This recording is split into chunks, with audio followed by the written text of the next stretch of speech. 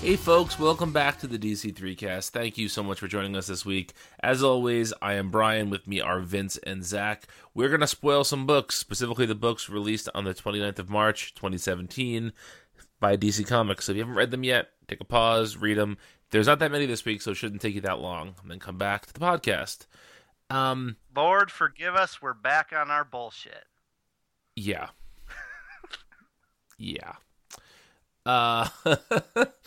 Let's start with the Adam Strange Future Quest special. We're going to tackle first the 4 Hanna Barbera DC crossover books this week, and we're going to talk about both the main stories and the backups. And we're just going to go alphabetically here. So, Adam Strange and Future Quest, written by Mark Andreyko and Jeff Parker, illustrated by Steve Lieber. What did you guys think of the main story in this issue? I liked it. I think this was maybe, of all of them, this might have been my favorite. I think it was my favorite too, actually. Well, for one, it felt it had the most, I guess, quote unquote importance because it's actually like a continuation of the Death of Hawkman mini in a way. Yeah. It follows up on that. And it also felt really true to the Future Quest stories. Yeah, it did. I'm getting the feeling from his silence that Vince did not enjoy this issue. It was fine. Hey, that's my line.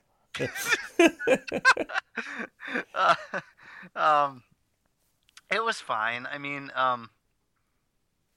it was basically as rote as you could imagine a book like this would be. Like it didn't. Oh, we'll get to rote.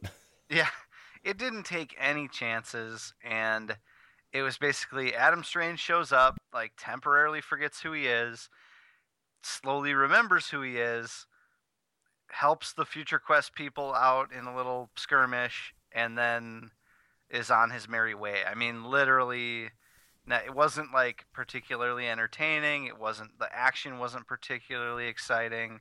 It wasn't very funny.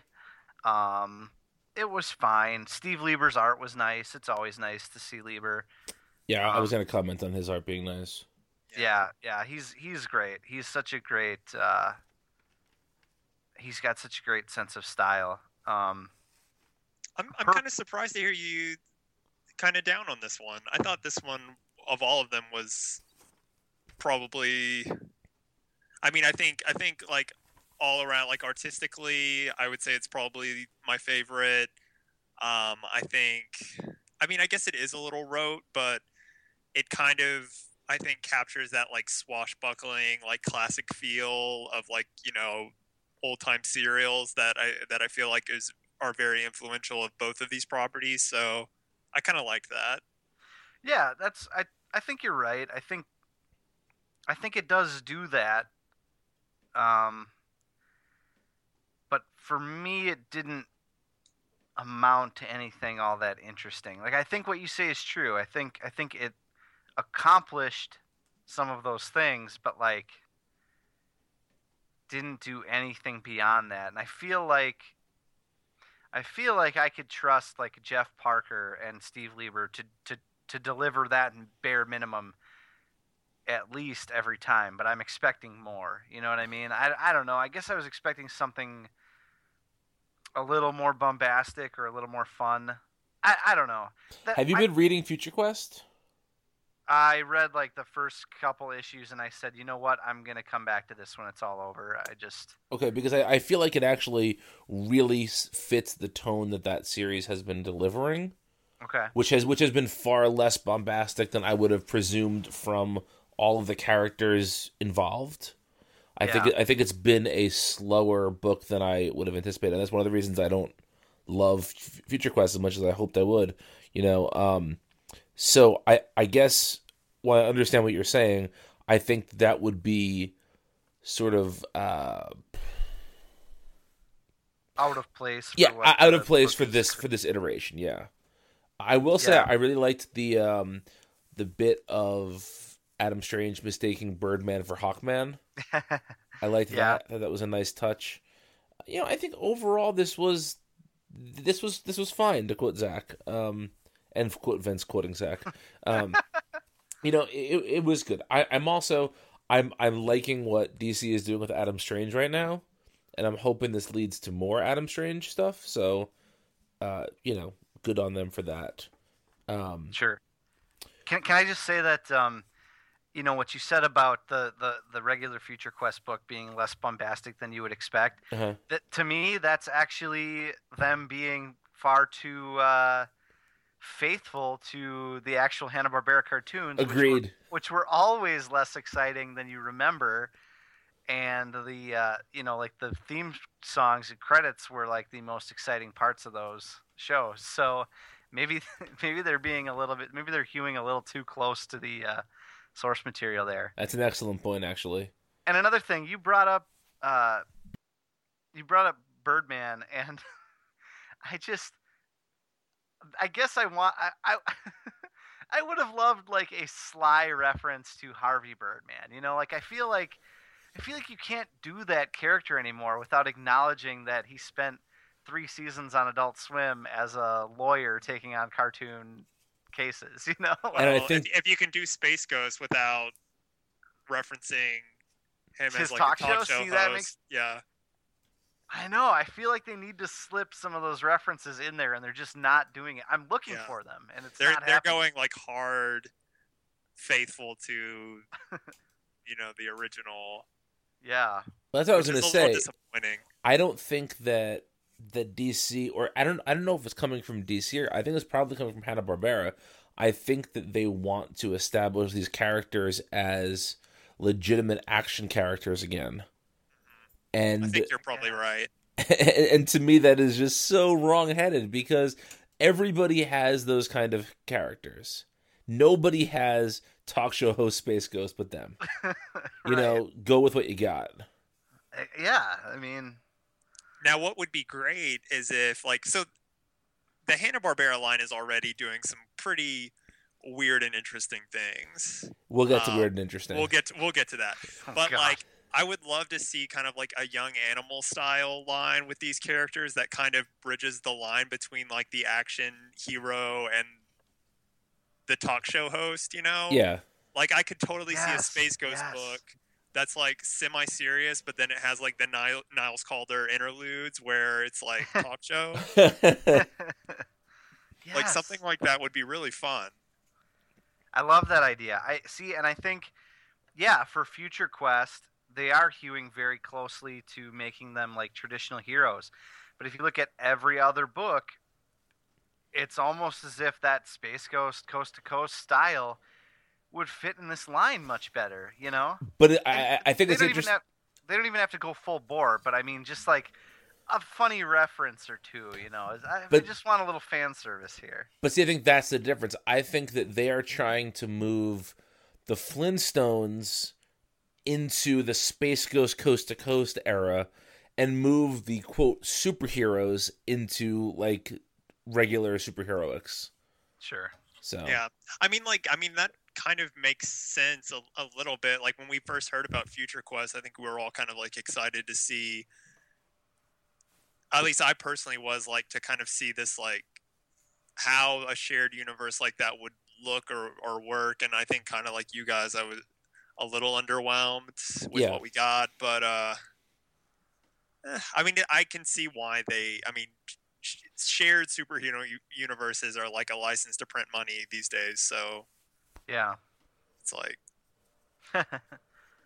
yeah. So when they make the Future Quest movie down the road, I hope they get the kind of lumpy guy in the Space Ghost live action costume that used to run around in the like the Cartoon Planet era. Yeah.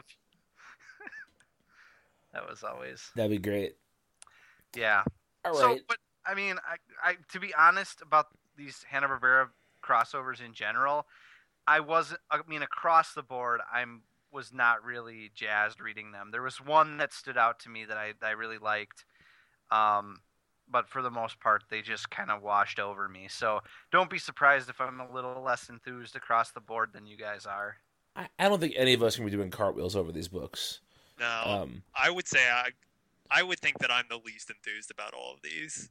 I don't know. We might all. You're say gonna have some that. competition from me, bud. All right. Well, let's talk about this Top Cat comic. First of all, What's this is is getting an ongoing, so let's just start there. Oh my god! All the backups are getting their own ongoings. Yeah. And I could not give less of a fuck about this book. Top Cat? What was this? Like, this is Dan DiDio trying to do Howard the Duck. oh gosh, you're right. You know what made me? I had to find my own enjoyment in this backup, and I found it in just realizing that Top Cat's story is Tim Allen's real life story.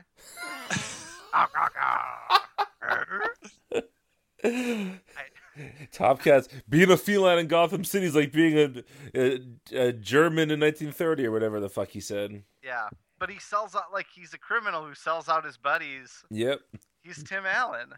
So that was that's where I found humor in this. Yeah, other than that, it's very strange. It's just nothing. It's literally nothing. Yeah. Phil Winslade, by the way, deserves so much more than to be drawing Top Cat. Yes, he does. And of course, they had to bring everyone's favorite dysfunctional couple, Bat and Cat, into this. Bat.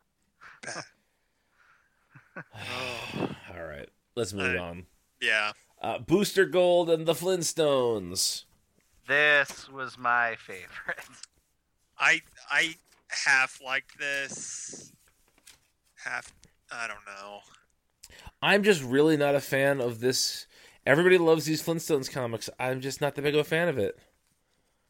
I liked But sorry, before I go any further, written by Mark Russell, illustrated by Rick Leonardi.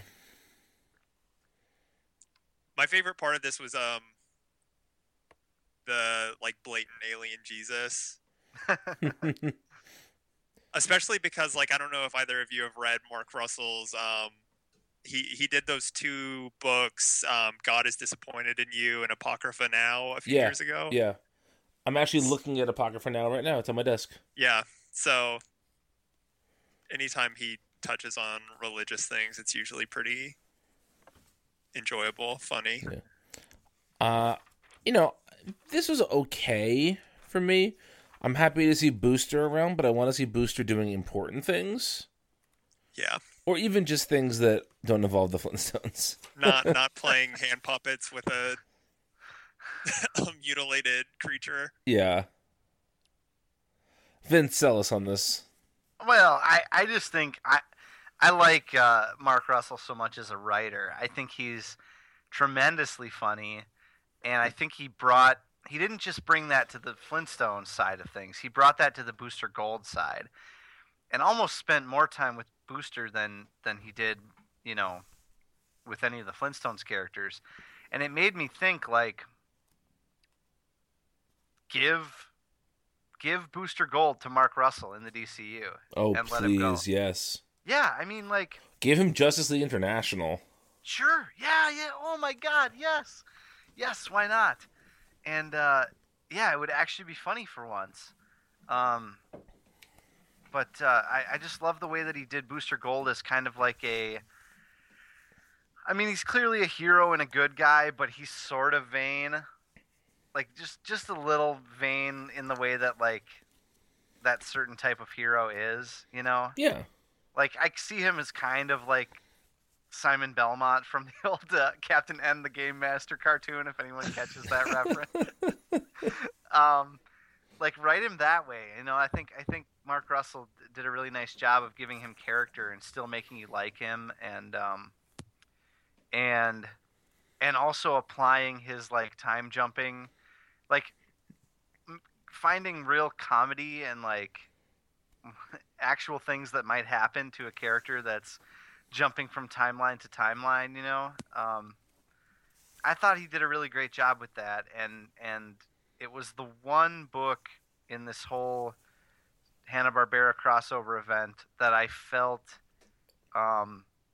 did both halves justice, and did a little more on top of that. It wasn't just two books coming together. It felt like a character plucked out of the DCU, brought there for a purpose, and it was fun and funny, and it was kind of the total package. I mean, I'm still not doing backflips for this whole thing, but if more books could have been like this, it would have been a more successful event.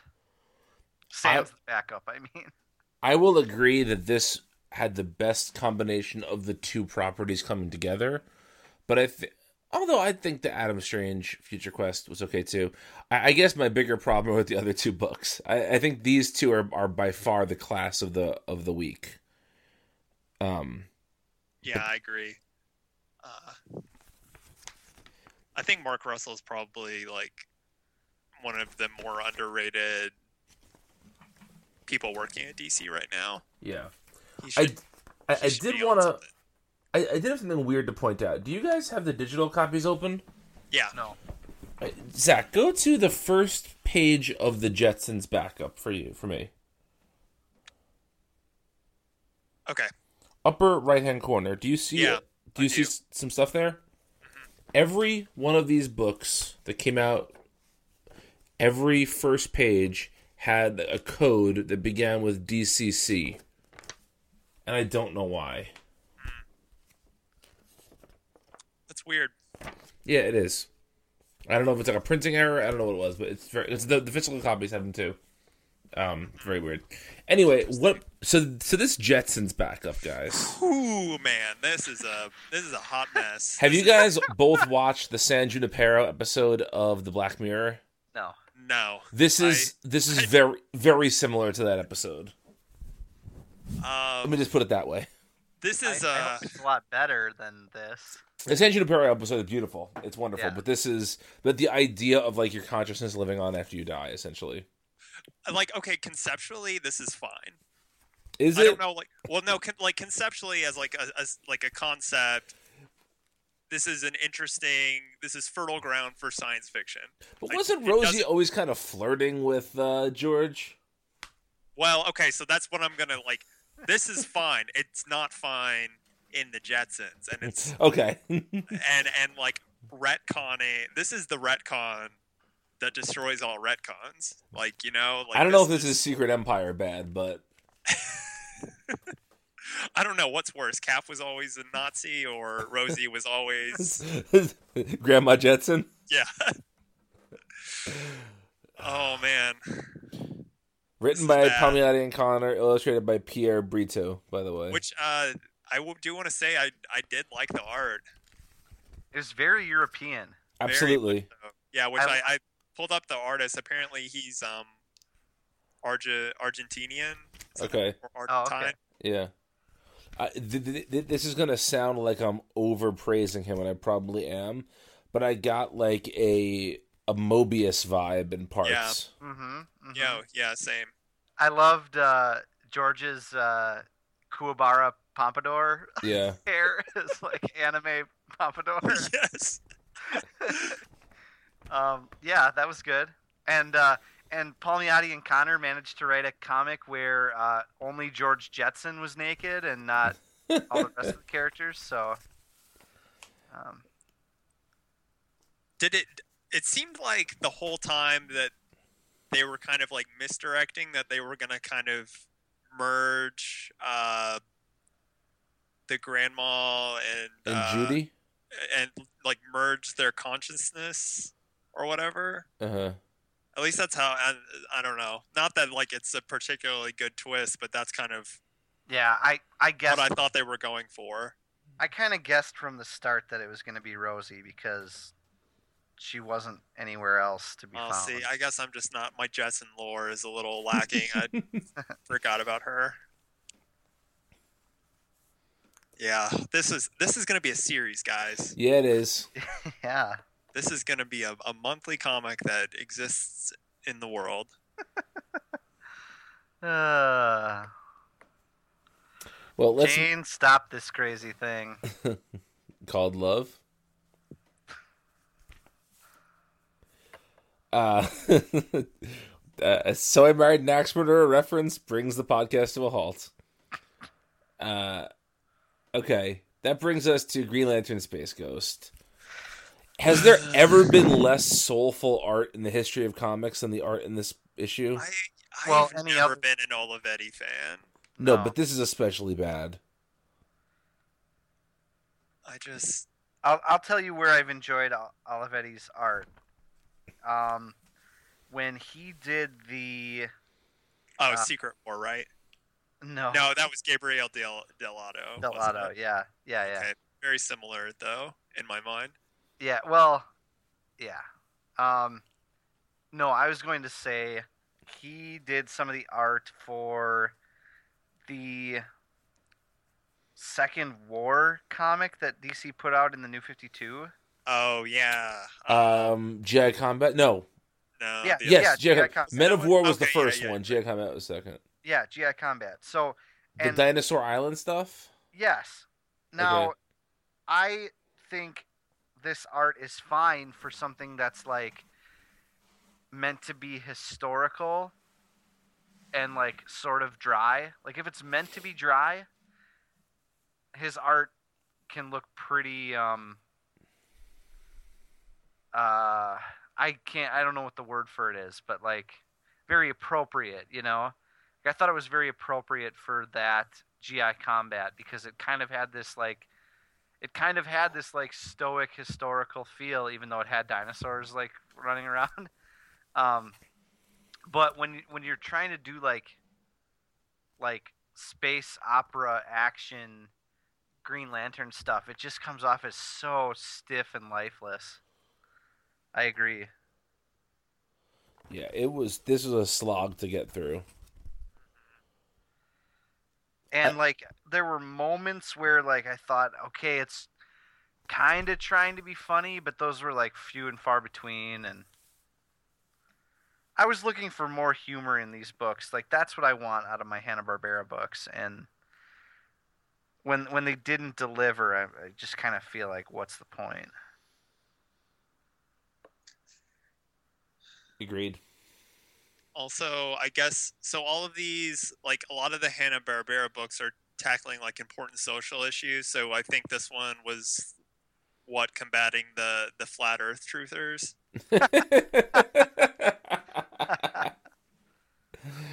Don't tell professional athletes. Take that, NBA. Yeah. It's a bad comic. Yeah. Which is a shame because we're fans of both James Tynion and I'd say we're Chris Sabella fans, right? I'd say so, certainly, yes. And I just like, give him a project that doesn't suck, please. Yeah. This is just not a good project for anyone. I also just feel like this was even if this had Grant Morrison writing it, I feel like the art is just so stiff and so inappropriate for these two characters that it just no matter what was scripted, it was gonna look like shit. Well, but I feel like they did this choice because didn't Ariel Olivetti do a Space Ghost book back in the early 2000s or something? Yeah, was it Joe Casey or Joe Kelly? Sure. One of the two. Joe Kelly. Let's see. Yeah, Joe Kelly. Yeah. I remember. What year was that? I remember buying that comic and even at that time thinking like, I hope they slip some Space Ghost Coast to Coast jokes into this, and it was 100% straight laced. Looks like it was 2004. Oh yeah, I was still in high school. It was so boring. That's a really boring miniseries. Let's briefly, and I do mean briefly, touch on the Rough and Ready backup by Howard Chaykin. Oh God! So wait, is this going to be an ongoing too? I believe it is.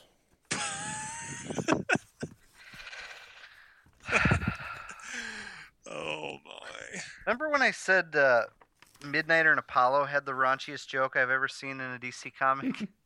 Yeah. Yes. I think this outdid it a couple times. There's the one that's really that Chaykin will tell you at a show. but he won't tell you what he couldn't print. Really? You didn't What see that? does happen if your donkey eats my rooster? Yeah. Does anybody know?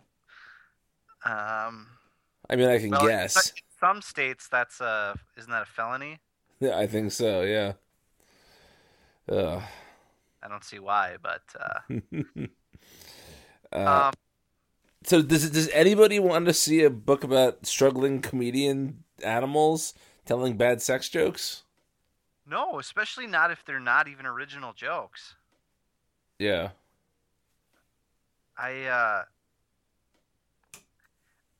Okay. I'm going to be the resident prude here, even though I'm anything but in real life. But like, I like the slightly more mature, edgy take on some of these Hanna-Barbera characters. At least the idea of it. You know, Scooby didn't work in practice. I like Flintstones a lot. I mean, like you have that wacky Raceland tattoo. So yeah. Oh man, I forgot that existed. I like it in concept, but again, this is just yet another one where it's like, okay, I could take like edgy versions of this. I mean, we'll talk about it when it comes to Snagglepuss, but Rough and Ready telling animal sex jokes is just like, oh, that's rough. Like some of them are just and like, Ready. Yeah, right, and they're old. They're old jokes too. They're like There's one that's completely lifted from something else. oh, several of them are. There was one. Which one was it? Oh, I'll find it. Yeah. Several. I mean, most of them are old jokes. Right. But like, at first I thought it was like, all right, they're going to show us like an animal version of the comedian who first said that joke. So like, you see Ricky and Lucy, and there's that one, but then there's a bunch of other ones where like the joke has nothing to do with the person they're showing. You know what I mean? It was a weird decision to change that halfway through. Yeah, this was very much, what? It's weird. This was a lot like Satellite Sam, that book with Matt Fraction. Yes, he did. yeah. It was when they took a fucking Mitch Hedberg joke and put it on like a large-breasted singer lady. Yeah. What was the joke again? The escalators never break down; they just turn into stairs. Yeah, exactly. That's like a very famous Mitch Hedberg joke. It's one of his most famous, you know. I would argue it's his most famous joke. Yeah, actually, yeah, it's You know what Mitch Hedberg joke I like? Which one is that? Somebody once asked me if I wanted a frozen banana, and I said no, but I want a regular banana later, so yes. I like it. I like Mitch Hedberg. Yeah. But yeah, just garbage. Yeah. At least we didn't get animals growing genitals and having sex with one another, a la Black Kiss. Did you ever read his Black Kiss? No, and I'm going to keep it that way. It's the dirtiest comic I've ever seen a mainstream publisher publish. Well, yeah. that brings us to the sequential classic Suicide Squad: The Banana Splits. This is maybe the best Suicide Squad book I've read in a long time. That is true. Yes, I was just gonna say, if the Suicide Squad was this much fun, always, I would read that book. I actually think that this might have been not the best book, but the most entertaining one.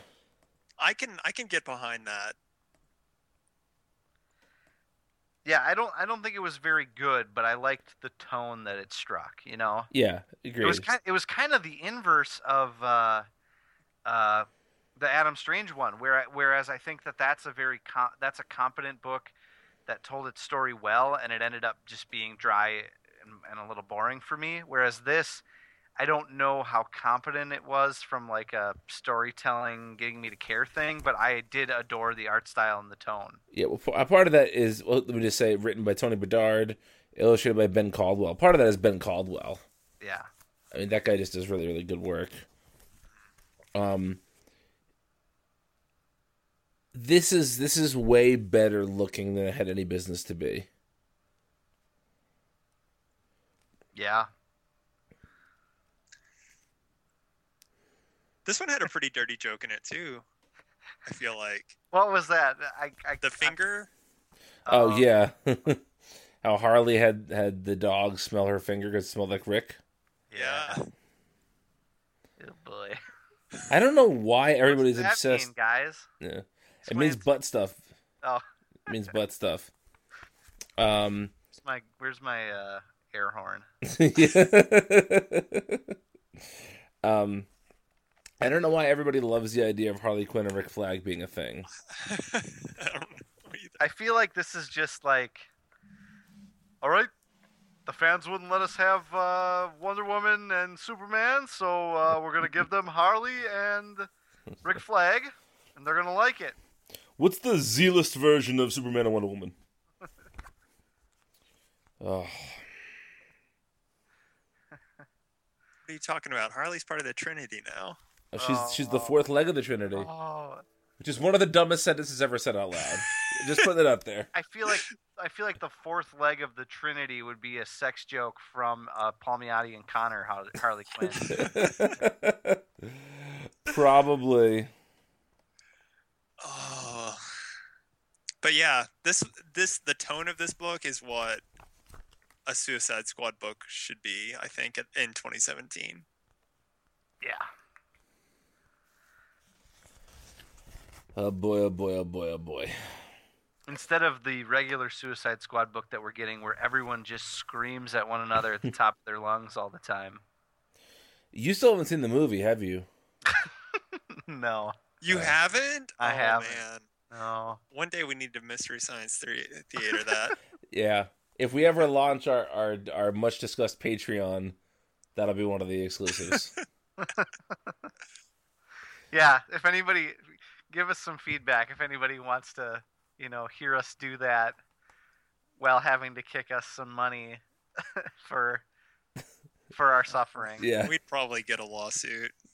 As long as we didn't include any of the audio we would have to set it up like like what Riff Tracks does, where essentially you just say, okay, we're gonna start now. We're starting the movie in 3, 2, 1, and then you just have to listen as you watch the movie, and you're fine. That would work, yeah. Yeah.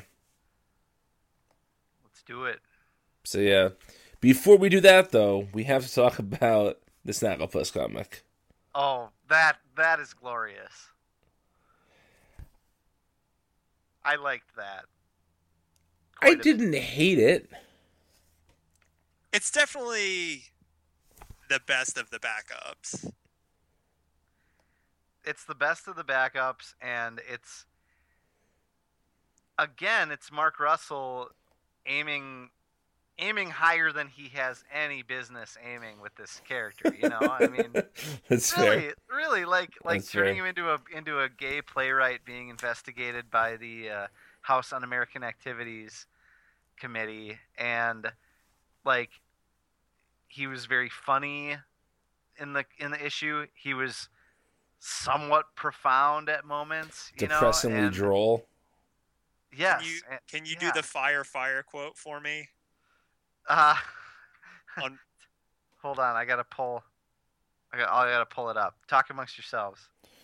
I will say that this is the ongoing series that interests me the most of the backups, but I thought it felt very rushed in parts. But that's the downside of doing anything this short, Right. Yeah, I mean, I think this could be this is definitely the spiritual successor to Flintstones.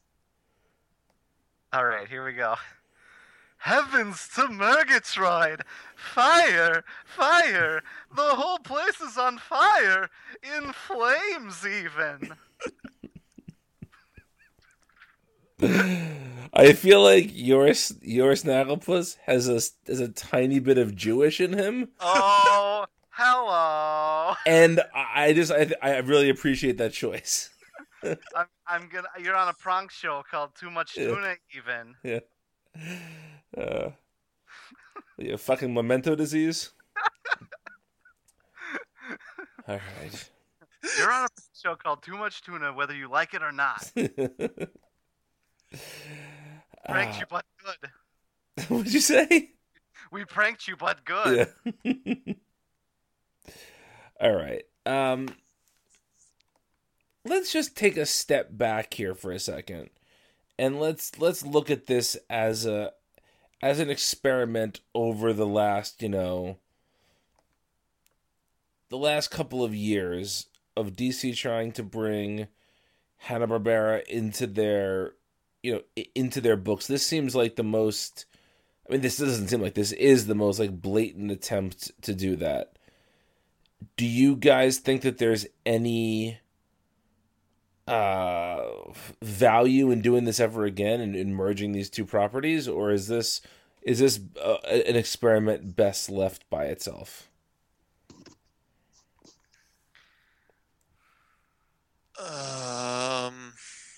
I don't want to read any more of these. Yeah, that's maybe the best way of saying it. I think it's something you can do every few years, I mean, it's no different than it should be treated no differently than the way that there's a Scooby-Doo team-up book that goes on where they team up with various DC characters, Mm-hmm. I see no reason why they shouldn't do this from time to time just because there is somebody who's into this, But again, like what's the harm in 1 week? This was a 1 week thing, and it was an off week. It was that 5th week of the month, Yeah. So I feel like if you have an opportunity to do something like that you otherwise wouldn't have. I mean, these fifth week DC type things, they're usually pretty light, Yeah. So I think it's a fine experiment, and even if you only get one comic that you really like out of the whole thing, it's somebody out there is enjoying it. Somebody out there really dug the Green Lantern Space Ghost issue. So, Chris Sabella's mom. God. I can't imagine anybody liking that book. Sorry. Anyway, let's talk about the two annuals that happened this week. We had the Batgirl annual and the Titans annual. And before we get into the Batgirl annual, I have a question for you guys. We had heard, I think more through rumor, that this was going to be the beginning of the search for Saturn Girl. I don't even think it was rumor. It was like solicitation text combined with. Actually, no. I think it was the solicitation text. But wasn't it like didn't Rich Johnston put it together and then was talking about it, or somebody? I remember there being numerous articles about it. Let me pull up the solicits, because I'm pretty sure it was like in the solicit that they were going to Arkham. To Arkham. Going to Arkham to. And then the fact that Supergirl was in the issue tied in with the editor's note and Justice League versus Suicide Squad about the Saturn Girl, Emerald Empress stuff following up in Supergirl. I don't know. It all just kind of like it probably was the Rich article, but I think like just kind of like even if Rich hadn't said that, just looking at the solicitation and seeing that Supergirl was in it and knowing that they were going to Arkham would have made me think Saturn Girl. Yeah, agreed. Leaving that aside, I really enjoyed this team up. Yeah. Yeah, it was great. Yes, they are awesome together. And I gotta say, I love I think Steve Orlando is doing an increasingly good job of writing Kara, but I enjoyed her using a little bit more informal vernacular in this issue. Yes. Like, well, we should say, by the way, written by Hope Larson, illustrated by Inaki Miranda. yeah, and her dialogue is a little bit looser, a little more youthful. It feels like she's been around high schoolers for a while, I guess. Yeah, agreed. They bounced off of one another in a really enjoyable way.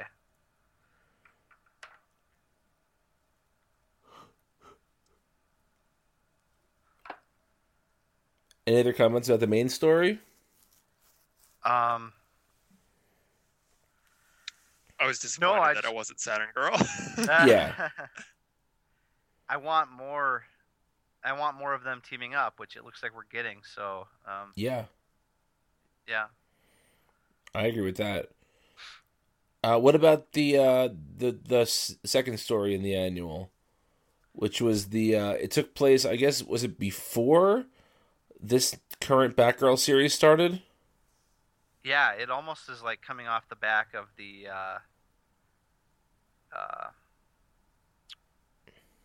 Cameron Stewart. Yeah. May I give you my theory on that? It was written back then. I think this was a story from the New Talent Workshop. Oh. Because it was written by Vita Ayala, who was part of that original group. Yep. And so I think that this might have been a script that came from there. That makes sense. And this is right about the length of a story from that New Talent showcase book. Sure. Well, this story was better than almost anything in that New Talent showcase. Oh, it was absolutely better than anything in that. Yeah.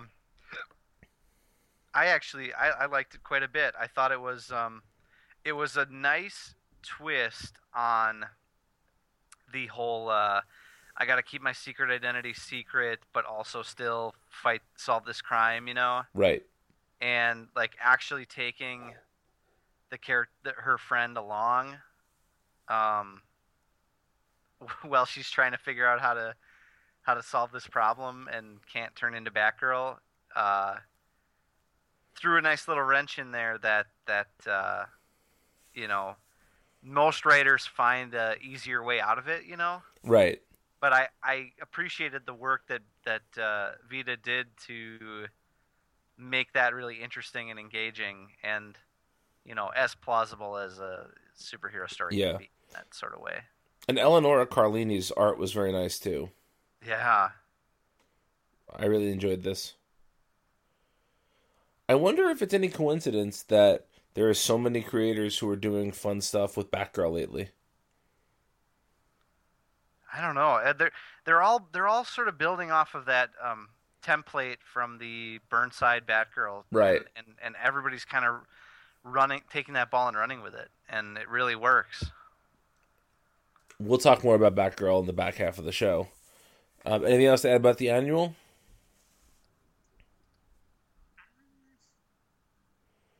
I don't think so. Zach, anything? No, I don't think so. Okay, that brings us to Titans Annual #1, written by Dan Abnett, illustrated by Min-Kyu Young. And I really like this annual, guys. Yeah, I did too. The art was really good. The Justice League were all pretty douchey. Yeah, but I kind of liked how that was played. Yeah, I did too.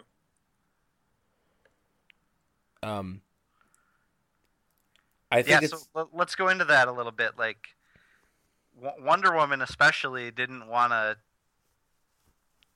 trust anyone, and that was a really paranoid tale, just right off the bat. All right, which one of us isn't real? Yeah. Which I guess if you've been through as many things as they have, That's true, yeah. But I thought it was a good, the Justice League here is very much the New 52 and the Titans are Rebirth.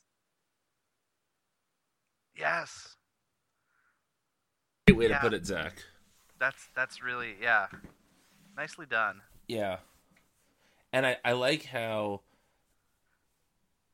the Barry Wally stuff like supersedes all of that. Like they love each other very much without any restrictions.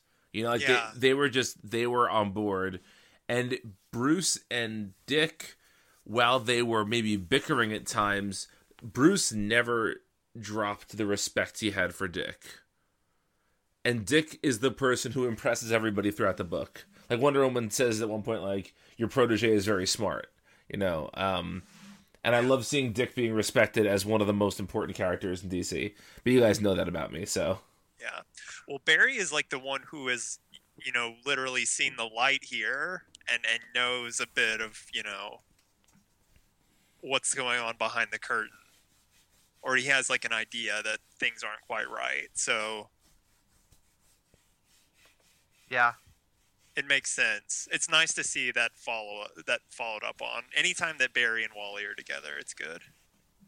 And as I've said any number of times, anytime the Titans is not drawn by Brett Booth is a reason for celebration. And this was very good art. Yeah. What was that? It's uncanny how, like, as a rule, all the non-Brett Booth issues are really good. Yeah. And all the Brett Booth issues are varying degrees of eh. Yeah. Yeah. Obviously, the Key is not the most interesting villain of all time, but it worked here. I thought he was really fun.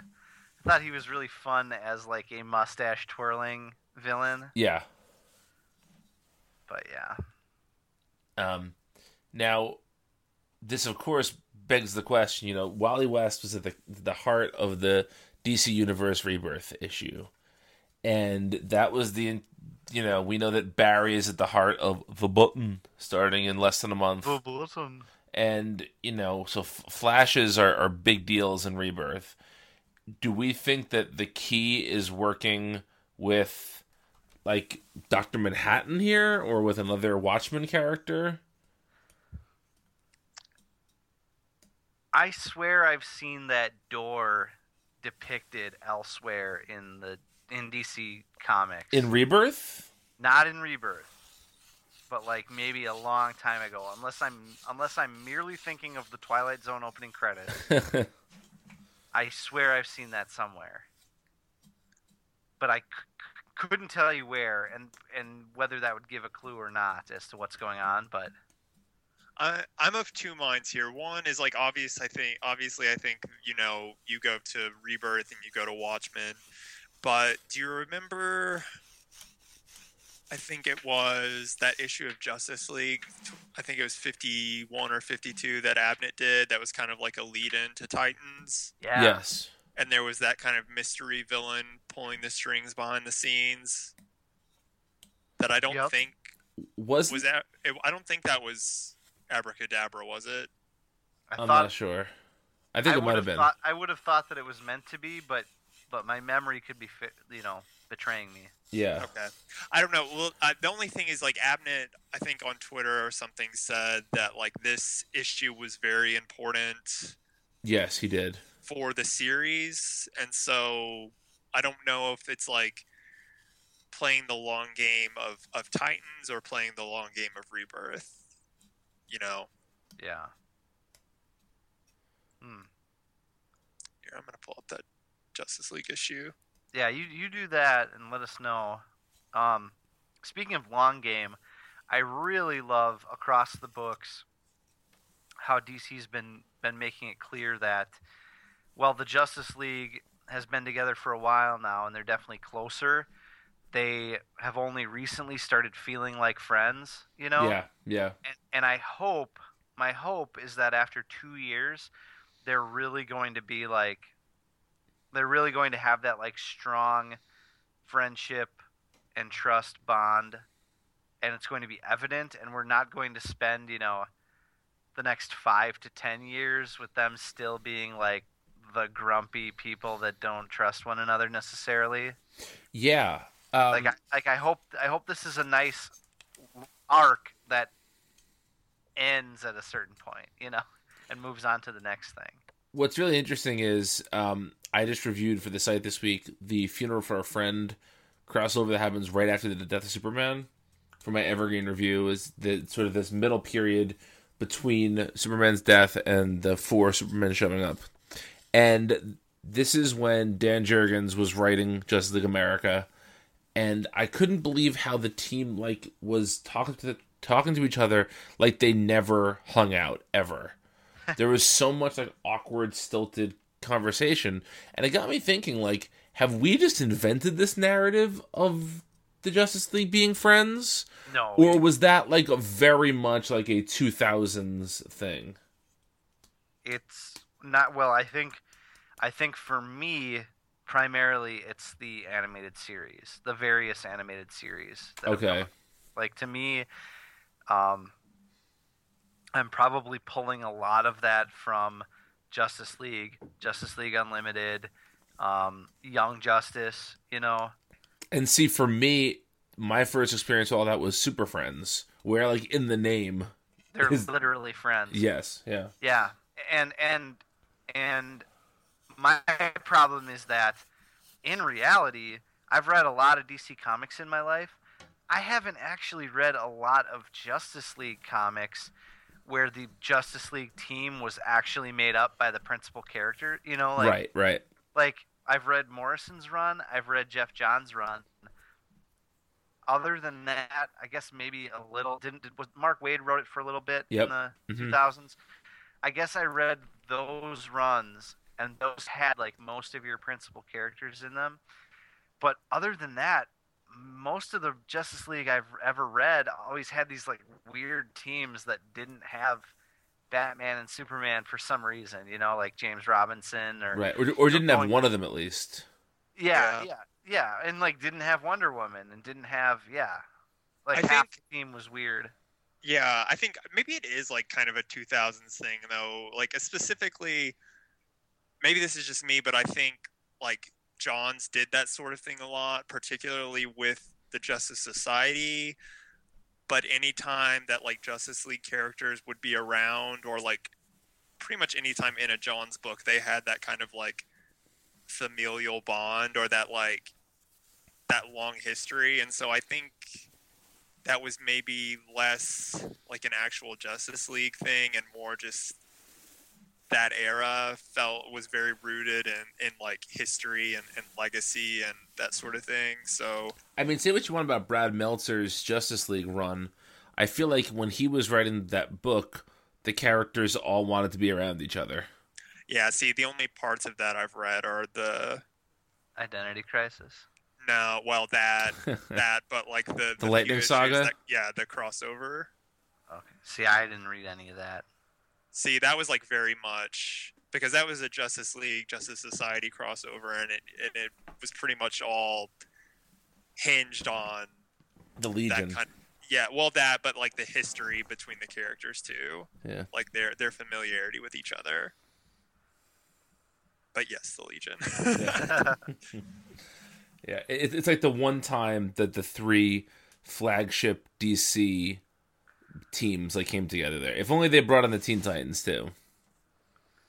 Would have been great. But anyway, Zach, what did that issue? Oh yeah, that definitely wasn't Abracadabra. It's somebody else. Oh really? Okay. For sure. Yeah. Interesting. Was it wasn't the villain behind Titans Hunt? No, I don't think. Well, who was the villain behind Titans Hunt? I don't remember. I don't think so. No, it's somebody. It's you never see him, but he has his narration boxes are all red and dripping blood and have this weird, scary white print, and he just talks about he's really hungry and he's trying to find cracks in the universe to get to Earth Prime, and oh my, something about I don't know. It's just if I didn't know any better, if I was just a casual pursuer of DC Comics, I would think it was Atrocitus or something. Oh, okay. Interesting. Is what it seems like, but no, I don't. Without knowing who the villain of Titans Hunt was off the top of my head. I don't think so. Oh man, I know who was it? Yeah. Well, let's move on because we have a couple more things to get to. We're going to take a little break and we have a fun back half of the show. But let's talk about the Community Challenge number 3, written by Jimmy Palmiotti, illustrated by Amanda Connor, and if we recall from Mr. Twister. Yes. What does Mr. Twister look like? A twister. Yeah. I would say no. If you recall, Community Challenge number 2 ended with Community jumping off of a cliff, essentially to escape / sealing his death in the process. But this, of course, doesn't offer that. Before we get to the main book here, I just want to mention that so each month, one of the creators from the previous month talks about how they would have gotten out of the jam that they wrote themselves into. And the first 2 months, it was the writer of the piece penning that letter. This week, it was Neil Adams, who drew the issue last time for Peter Tomasi, right? Tomasi was the writer? Mm-hmm. And nowhere does Adams mention him by name. He calls him the writer at a couple of places, but never mentions him by name. And this letter is a horribly incoherent thing to try and read, and was really, really dumb. You mean like Batman Odyssey? I don't think that Neil Adams had his shirt off while writing this. So you don't know that. That's true, I don't know that. So it can't be Batman Odyssey. But yeah, it was just very, very weird. So what did you guys think of this issue? This was certainly my least favorite so far. Oh, by far. It's not even close. Yeah, this didn't... To me, this had the least amount of the spirit of Kirby. You know? This felt full bore like a Palmiotti and Connor book. Right down to the fact that there is a naive sex slave type character, which is that seems to be a Palmiotti staple, considering like the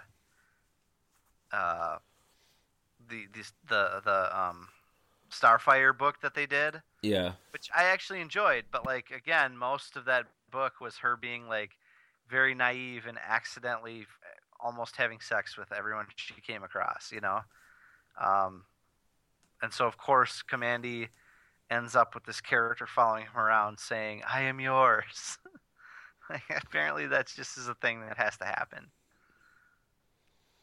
Yeah.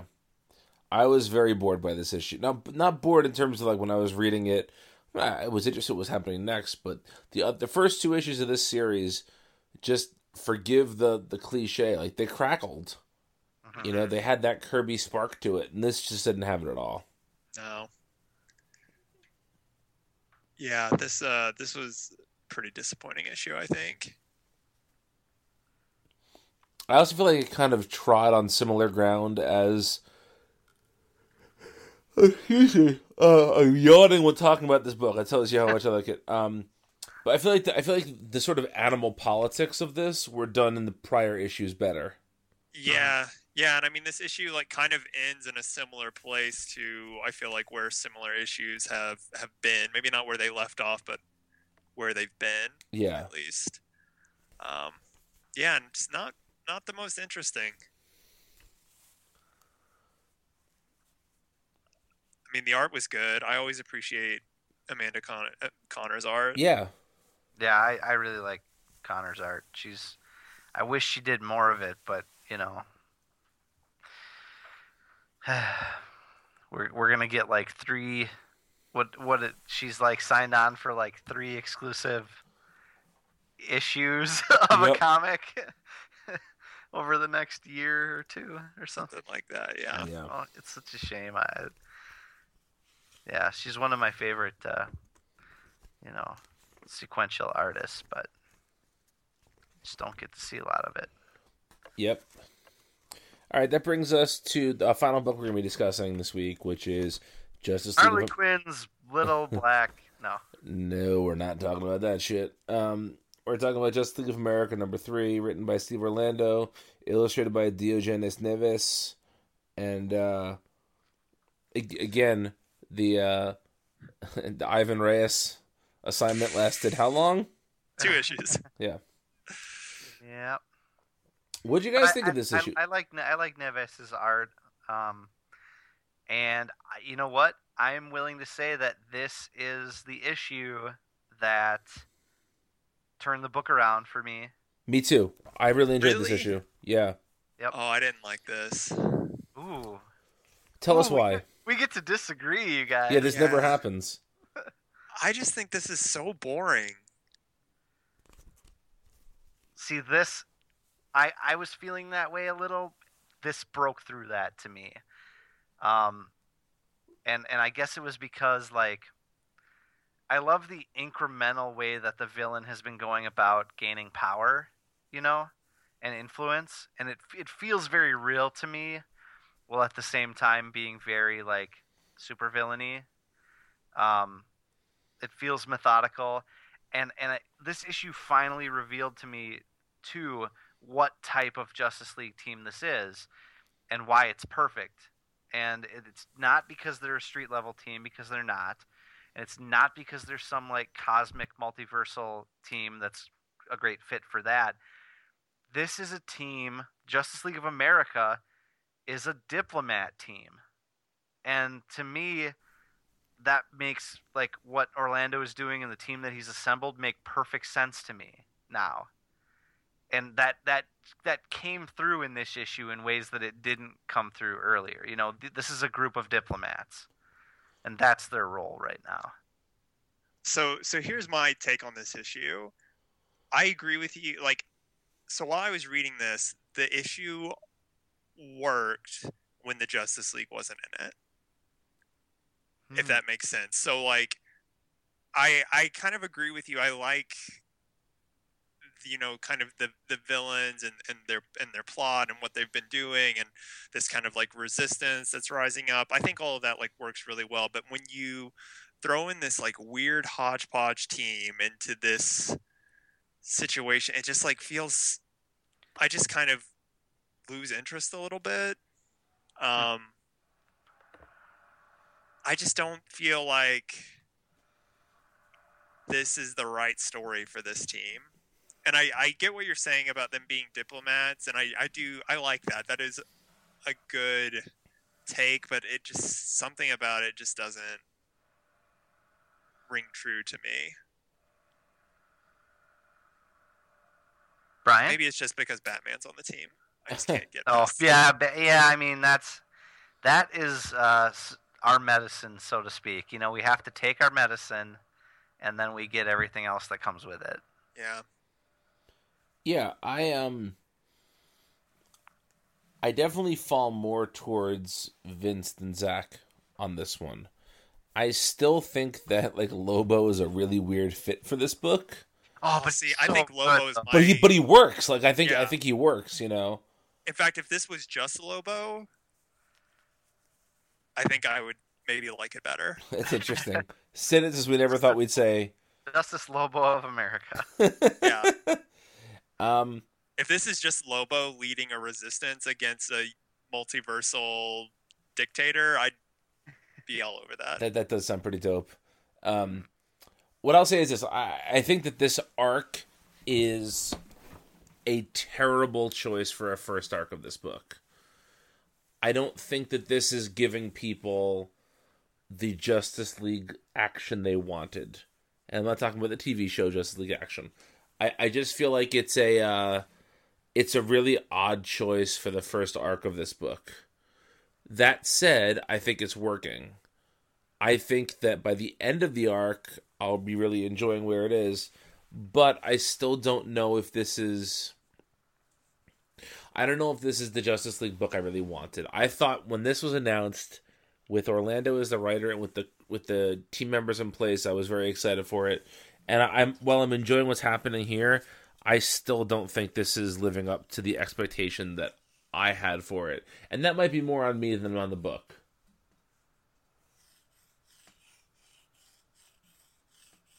Yeah, no, I agree. Can we talk about one specific plot point or plot element? Sure. So remember that in the JLA Rebirth issue, there was the teaser of Batman holding that shield with the Liberty figure on it. Yes. And the villain at the time was saying the last person that wielded that shield against me ended up dying or something like that. Yeah. And now, I don't think we got that bit of dialogue this time around, but we got the same image of Batman holding up that Liberty shield. The only thing, unless either of you guys knows better than I do, the only thing I can think of is that is a callback somehow to Agent Liberty, who used to be a Justice League of America character. No, I'm pretty sure this is the Captain America analog. Yeah, because I think because it implies that, you know, that these that Havoc and his crew had wiped out another Earth. Oh, and that's... And I think it's supposed to be that one of the two Marvel analog Earths. Oh, yeah, you're right. I should have picked up on that. I was racking my brain trying to think, like, what is the Liberty character that would have, like, a connection here? Right. And he also has, like, the like, Mjolnir analog, too. Yeah, you're right. So he has, like, Cap's shield and Thor's hammer, basically. I'm an idiot. No, you're our favorite. All right, we're going to take a quick break. We'll be back in a minute or so with the second part of our show. Hello, everybody. My name is Mike. And I'm Greg. And together we are Robots from Tomorrow, a twice-weekly podcast appearing at the Eisner-nominated MultiversityComics.com. Every week we take about 15 minutes to check out books hitting the shelves on Wednesday that we're most looking forward to. We also have long-form discussions about books we're excited for, both old and new. These episodes have included works like Jaime Hernandez's Love Bunglers and Katsuhiro Otomo's epic Akira. And if that's not enough, we also do creator interviews. Some of the people we've had on the show have been Tom Scioli, Paul Pope, Layla Del Duca, and John Workman. So that's a lot of content for everybody. Please subscribe to Robots from Tomorrow on iTunes or Stitcher so you never miss a thing. Robots from Tomorrow has hours of comics-focused entertainment week in and week out. And now, back to your show. All right, folks, we're back. And actually, one thing I wanted to mention back when we were talking about Future Quest that I forgot to mention, did you guys hear that book's coming back as an anthology? Oh, no. I didn't. Yeah, DiDio announced it on, what's the name of that terrible DC-produced video show? All Access? All Access. Yeah, how it's going to come back as an anthology with like 2 or 3 issue arcs based on each of those sets of characters. Huh. Which could be Cool. Could be super fun, yeah. Absolutely. DC, if you want a better version of that show, hire these 3 guys. Oh, yeah, baby. I'll take care of it for you. It also appears that on his desk, Dan DiDio has a plush version of Batcow. That's my It's greatest his work. pride and joy. Yeah, it is. It's my baby. That's the Bat Cow. Gotta love it. He did write a Batcow story once, didn't Yes, he did. In that, it was like a Batman Incorporated, one shot that had a bunch of weird Batman Incorporated stories in it. Yeah. It was Grant Morrison. Don't read this. Batman Incorporated. Hello. I feel like they did that behind his back. Yeah, probably. It just showed up on the stands. It showed up in his comps mailing one day, and he was like, I can't do a good Scottish impression, but... Just write something on Earth 17 for a bit. Don't look over here. What the fuck? So we should get Alice to record like a bunch of different Scottish phrases. Yeah. And make a soundboard for Grant Morrison stuff. Should. Oh, man. Alice, please, if you're listening, just do this for us. Yeah. I can't. It's like the one impression I can't do. You're right. You are truly the master of all impressions, save one. Maybe if I go into a fat bastard first Yeah. and then transition into a... Get in my belly. In my belly. I ate a baby once. All right, let's leave that unpleasantness behind us and get to the unpleasantness that was the Justice League trailer. This dropped just shy of a week ago. by the time you're hearing this, almost a week and a half ago. And we texted about it a little bit. Zach, this is going to come as no surprise to anybody. You're the most optimistic of us about this movie. Tell us if you want to call it that. Yeah, I mean, if you want to call it optimism. Tell us what it was about. Well, let's do this. Why don't each of us give one thing we liked about the trailer to start? So Zach, what's the one thing you liked about the trailer?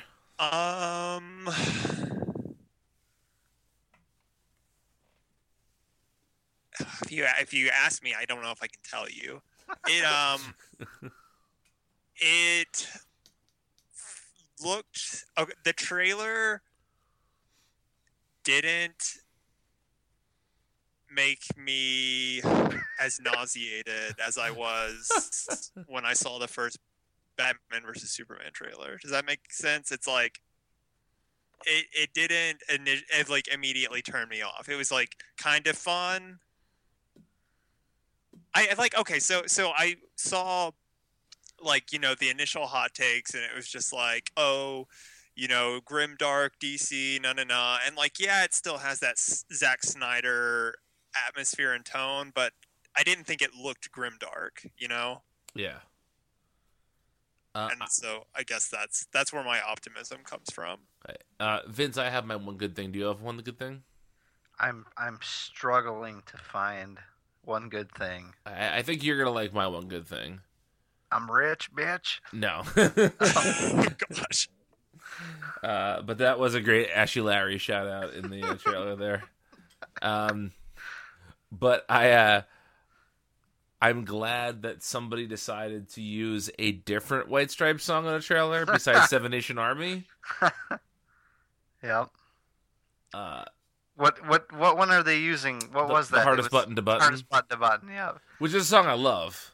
Yeah. I think it's a great song. And then there is that god-awful cover of Come Together. Oh, terrible. Terrible. What a... Oh, my God. I don't know who it is, and I haven't been arsed to look it up, but it was really bad. Yeah. What do you guys... I don't know if we've talked about this. What do you think of this Aquaman? Okay. I'm glad you brought that up. This is clearly not the Aquaman that we're used to, right? This is not the Arthur Curry of the comics or of the Justice League cartoon or any of that sort of stuff. But I think it might work. This is like Thor plus I don't know. I feel a lot of Thor, though. Oh, absolutely. He's the royal from a kingdom that's not unlike ours, but is different enough to make things awkward. Mm-hmm. Yeah, and I think... But also, like, a little, like, barbaric. Yeah. I mean, a lot of the humor is going to come from how rough around the edges he is. Clearly. Yeah. Which I think is a valid, like... Here's my only problem with it. I would love this take on Aquaman if Superman was the Boy Scout that we expect him to be, the clean cut, you know. Right. But like now Aquaman's not clean cut, but none of these guys are clean cut. I think they're gonna try and make Cyborg actually that character. Oh, of course. Let's have like the one black guy on our team be the most boring character. I feel you don't like the Boy Scout character? I do. That's just not like I don't know. I'm joking. I always like the Boy Scout character, and I like the Boy Scout character. I just think that the Snyderverse has them sort of mixed up a little, you know? Yeah. Yeah. And you can already tell that Cyborg is going to get the short shrift of everything. Well, have you seen the really kind of like harsh backlash about his design? Well, no. I thought it looked awful, but I haven't. Both that and the Flash costume look like garbage. Yeah, what's the backlash, Zach? Oh, just that the the CG looks really bad. That it looks bad. Yeah, it really Yeah, does. I mean, it doesn't look great. I saw someone comparing it to like PS2 graphics, which is obviously that's absurd. But have you guys Nintendo Switch graphics? Yeah. Maybe. Did you guys notice the subtle racism of the trailer?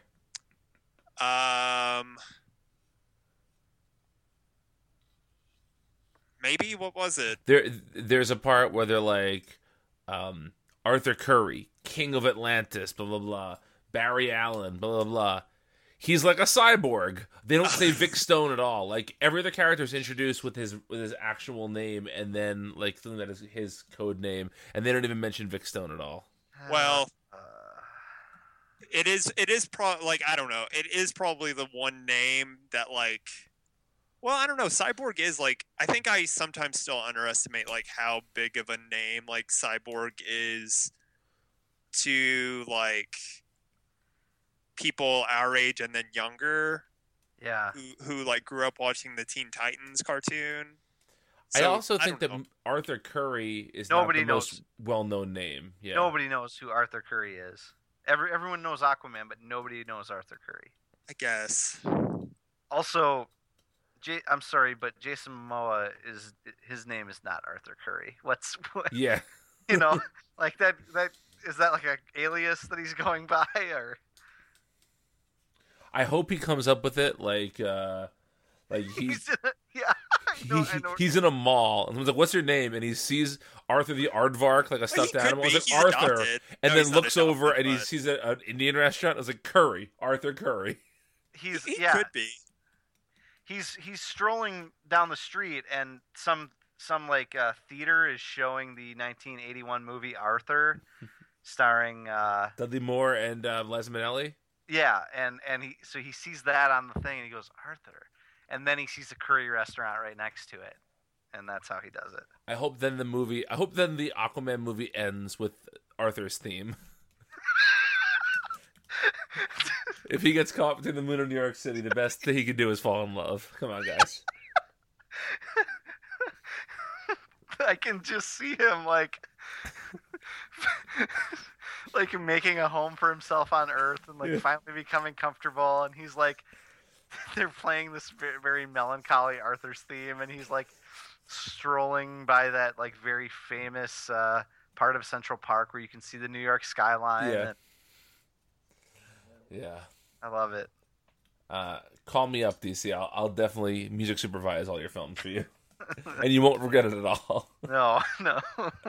So, okay, but you want my one, like... We've shit on this trailer a lot. Is there anything you can say about it that it's reasonably positive? Oh boy. Can I... Ooh, watch me backhand this one. It didn't give you cancer. No. Zach already kind of pulled that gag. No, this trailer is the first trailer that Zack Snyder has ever, or for a Zack Snyder movie, that has ever not fooled me into thinking that the movie was going to be any good, you know? I mean, say what you will about Zack Snyder, but like... The motherfucker can cut a trailer. Dude can cut a trailer. Yeah. I think even people that hate his guts can agree that he can make a 3-minute music video that makes his movie look good if you can like suspend your, you know. And I think this is honestly, I'm being 100% honest. Even Batman versus Superman, the way that, you know, at least one of those trailers was cut had me thinking like, oh, maybe this is going to be like, it might not be the exact configuration of Batman and Superman that I want, but maybe this is going to be something better than, you know, Man I guess maybe you're right. That second, maybe it's the second trailer, the one that showed the party scene where Bruce is getting out of his car. Yeah. Maybe that's that one. Maybe I did. I don't know. I just. Yeah. I don't know. I can't remember. I mean, you can almost see the earbuds in Ben Affleck's ears during all these scenes. He is so fucking checked out during these scenes. He just looks like he's listening to a book on tape and just like nodding along to what everyone's talking about. Like it is really bad. Well, Have we talked about any of that on here? I don't think we have. Dude, Family Court sucks. Okay, first of all. So, we haven't talked about him, like, supposedly wanting to get out of... Yeah, well, and, like, Batman, the solo film has been pushed back, so they're scrambling to find a replacement for that. Well, they hired, what's his name, to do that? Matt Reeves. Right. Yeah. This is all a huge mistake. I'm sorry, but you could see it coming a mile away when they announced like 20 movie titles with no information behind them, and had to go and are like going through Flash directors faster than The Flash. Well, no, I was gonna say faster than like some band that's gone through like Spinal Tap drummers. There we go. And well, it's extremely prescient. But did you see the Onion article about the Batgirl script? No. It was last week.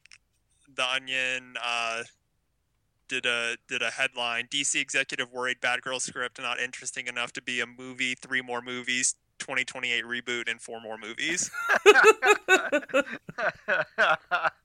The Onion has been on point lately. Yes, they're in Flavor Town for sure. Yeah, their Mike Pence stuff is so great. Don't get me started on that.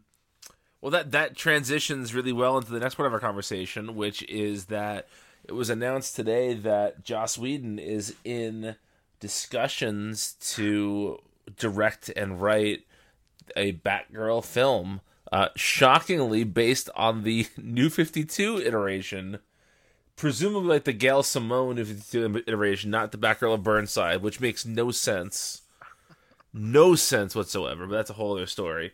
It only makes sense if you consider that is the perfect dour tone for the rest of the bullshit that the DC Cinematic Universe has been in. I mean, really. That's true. Let's break this down, though. So Joss Whedon has just created the most successful superhero film franchise of all time. One of the most successful film franchises of all time. And now he's going to go make a Batgirl movie. He's joining the NWO. Oh, God. No chance in hell. Are we sure that... Are we sure that, quote unquote, Joss Whedon is in talks doesn't just mean Warner Brothers keeps calling, but I can't hear the phone ringing over the sound of me shuffling money next to my ear? I mean, it certainly could. Because really... Well, okay, let's unpack this for a second, too. So first of all, I think it is well within my rights to say that I don't give a shit about Joss Whedon. Like, I like The Avengers. That is the only Joss Whedon project I've ever cared about for more than 2 seconds. You didn't like Dr. Horrible's sing-along vlog? I've never seen it, and I never will.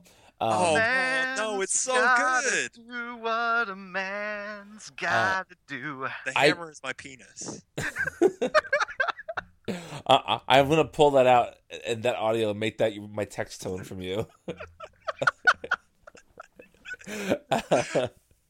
But no, it's you know, I'm of the age where like I was just a little bit too old for Buffy or Firefly or whatever, and like, I'm sure they're good. I have nothing against him. I just don't care. Like that's the thing. I don't mean to sound like I am down on him. This announcement didn't do anything for me to get me super excited. You know, there are lots of other writer-directors who would have got me really excited about this film. This is not one of those announcements, which is fun. What? You hate his stupid guts. I do hate it. No, but you understand what I'm saying, though. It's not a big deal. But I feel like... Yes, that's true. I know. But to me, it's just a very weird, like, this seems like... This would be like DC being like, we have signed Brian Michael Bendis to come over to our company. We have been waiting. No. We have been waiting to unleash him on the book he's been meant to do. Say hello to Brian Michael Bendis on Blue Beetle. Like, it's such a weird choice to get this huge blockbuster director and not be like, hey, fix Batman for us. Like, no, here's a character that is at best the third or fourth most interesting character in the Bat version, the Bat universe, that there's been no build up for whatsoever. Take that movie. Doesn't that seem weird? Oh, go ahead, Zach. You go ahead, Vince. You might be going down a similar path. Yeah, I was going to say, like, are we sure that this just isn't DC trying to do Joss Whedon Rebirth, where, like, Brian, you know him as the blockbuster director of the Avengers, but let's not kid ourselves. Nobody has really, like you talk about Joss Whedon, you're talking about Buffy the Vampire yes, Slayer. agreed. And when you talk about Buffy and you talk about DC characters, Batgirl is in the discussion for what you would want. You know, this is clearly Warner Brothers trying to say, hey, he's not doing anything with Buffy. We've got Batgirl just sitting here. You know, people liked Buffy a lot. There's a huge, fan base. He is thought to be good with female characters for some reason, so why don't we hire him for that? Now, does it make sense for Whedon himself? I don't know if I agree with that, but that's where I imagine Warner Brothers is coming from. Wasn't he in talks at one point to do like a Wonder Woman movie like a long time ago? 2007, yeah. Yep. But that makes way more sense to me. Like, this just seems to me like the Batgirl movie cannot be anything that isn't tonally similar to the Batman movies, right? Like, they can't do this super dour, dark Batman movie and then have a really different toned Batgirl. I just don't see how that makes any sense. I mean, it doesn't, but I think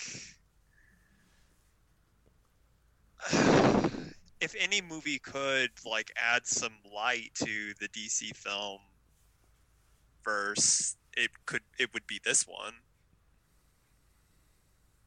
I mean, tonally, no, it would make no sense, but we live in a world where like there's Logan and there's Deadpool. Yeah. I guess. Go ahead, Vince. I just thought of something. What's that? What if this is Warner Brothers pulling a I'm sorry, we're trying to remove it deal where they are, without us knowing or without anyone knowing, they are essentially scrapping the DC cinematic universe that they have for all intents and purposes and saying, like, look, Ben Affleck wants out. It doesn't seem like this Zack Snyder thing is going anywhere good. What if this is just the beginning, just like the exploratory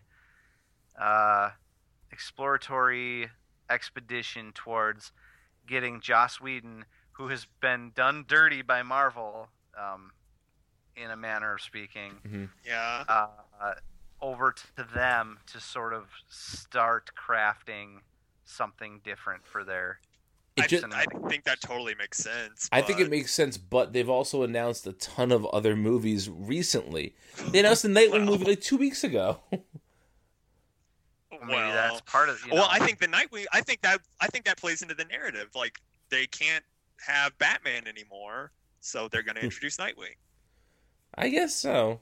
I think it works. Like, I mean, their whole thing has been, we're always going to have this beautiful Zack Snyder superhero trilogy to hold us down, but like, a lot of their problem seems to stem around, like, the New 52, just weird junk going on with, like, creative control and, like, too much corporate oversight. So what are they going to do? They're going to 180, they're going to DCU Rebirth this and call in a big visionary filmmaker, let him have full creative reins, and just kind of reboot this thing behind the scenes. I think it's feasible. It's interesting. I don't know that that's a good idea. I don't know. I don't. Let me rephrase that. Almost anything is a better idea than Zack Snyder continuing down this road, I think. But I don't know that it's an adequate idea. I'm not like crazy about Joss Whedon either. Well, what's interesting is this. There's a pretty healthy bit of criticism about the MCU, which is that no director is ever able to really put their stamp on a Marvel movie. That a Marvel movie is what it is. And like, if you watched Thor and you didn't know that Kenneth Branagh directed that, you would never know it. Like, it doesn't have any Kenneth Branagh isms to it, right? It's just like, it's for better or for worse, everybody in the MCU is doing their best Jon Favreau impression. Because Jon Favreau got there first, and so Iron Man kind of fits sort of his aesthetic, and everybody else just kind of does something that's, kind of similar to that. And it's why almost no director has gone from a Marvel movie to doing anything outside of Marvel with any real success just yet, because it's not like it's a director's film. Does that make sense? Right. And I think that the benefit of that is you don't have a Zack Snyder situation where you have to have other people come in and fix this heavily fucked up series of films because the director didn't know what the fuck he was doing. Yeah. The one thing DC could have going for it is if they could, like, versus Marvel, is if they could say, like, this is a director's film, Right. We give control. Well, they've said that already. Well, we've yet to really see that. I mean, other than we're about to get Wonder Woman, but outside of Suicide Squad, everything's been Snyder, and Suicide Squad came out as like a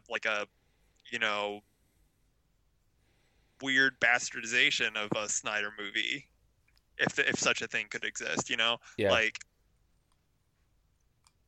I don't know. Yeah. Well, let's put aside what's been maybe our most negative podcast ever. Yeah, I think you're right. Certainly our most negative since Rebirth started. Yeah. Certainly that. But let's talk about something fun. We have decided to list our top 10 DC series of Rebirth. And the way I want to do this, boys, and tell me if you have any objections to this, is we'll start with number 10. And so let's say that Zach says number 10 is Batman Beyond. And Vince and Vince has that at number 3. Vince can say, "Oh, we'll talk about that later." And we'll move on. So we're only talking about it in its highest position. Does that make sense? I like that. Okay. Zach is the baby of the bunch. Why don't you go first? What's your number 10? My number 10 is Teen Titans. Vince, do you have that? That just missed my list. Yeah, that was... I actually made a top 15. That was my number 12. So go for it, Zach. Tell us why. Okay, that's weird. I figure you guys are way more on Teen Titans than I am, so that makes me interested to hear your list. But I don't know. This book is just it's really grown on me over the past few issues. I think when Koi Fam came on, my enjoyment increased a lot. Nothing against John Boy Myers. I just didn't think it really fit the tone of the book necessarily. But I just really like the cast. I think they interact really well. I think Percy has a really good grasp on the majority of the characters' voices. I think Beast Boy is maybe still like a little too horny, but I enjoy reading it. God, I said last week, don't ever say that. But yeah, I think this book it's a lot of fun. Yeah, I think I don't have an exact placement for it, but I think it would have been just off my top 10, possibly 11 or 12, and for all the reasons that you said. I'm so glad we finally have a good Teen Titans book. Yeah. I agree completely. Vince, what's your number 10? Batwoman. We'll talk about that later. Ooh, baby. All right. Brian, your number 10? My number 10 is Batgirl. We'll talk about that later. Okay, Zach, what's your number 9? Batgirl. we'll talk about that later. Vince, what's your number 9? Aquaman. We'll talk about that right now. Both of us have at number 9. Oh, Zach, do you have that? Higher? No, I don't. Okay. Go ahead, Vince. Okay, so Aquaman has been the one series in Rebirth I feel that has told like almost in what feels like a unbroken continuous story that actually reaches back from before Rebirth even happened. Like Dan Abnett started writing at the tail end of that, and from what I can tell, it's been a continuous story this whole way through. I couldn't tell you where an arc ends or an arc begins. I wouldn't be able to tell you a particular issue number that there was some sort of change in plot or anything, because it's just been so consistent all the way through. I wish there was a little bit more Brad Walker. I think we've only gotten him on like a small handful of issues so far. 4 maybe. Yeah, but you know, all the other, Philippe Briones has done some really nice work. Scott Eaton, not bad. And just Abnett is really reclaiming Arthur Curry and making him into a more complex sort of thematic melding of what he's always been, which is kind of like a straight-laced Boy Scout type, and the Jeff Johns like badass flip a truck just because I can, blasting Kid Rock in my dumb truck that I imagine him to be. You know, Dan Abnett's kind of found the best of both worlds, making him a threat that people are actually afraid of on some level, but also a very moral and upstanding Captain America figure almost. Yeah. I'll add that I have found Atlantean politics incredibly boring in the past, and this book simplified a lot of that to make it an interesting plot point. And I didn't expect that at all. Yeah. Yeah, I can get behind that. This probably would have been like my 11 or 12. So what is your number 8, Zach? Oh, do you want to talk about Batgirl? Oh, that was my number 9. Batgirl's my number 8. Oh, that's your number 8. Okay. I didn't hear you say we'll talk about that later. Yeah. Okay. Well, do you want to talk about it since it's your number 8? Well, he just talked. So, what's your number 8? Well, we got to talk. Oh, okay. Mine's New Superman. Oh, we'll talk about that later. Okay. All right, talk about Batgirl. This was such a good idea. No, it really was. Batgirl, yes. So, I really liked the opening arc of Batgirl with the Raphael Albuquerque art and Hope Larson taking Babs on a Asian vacation, you know. But the book really opened up to me once she came back and Chris Wildgoose started on art.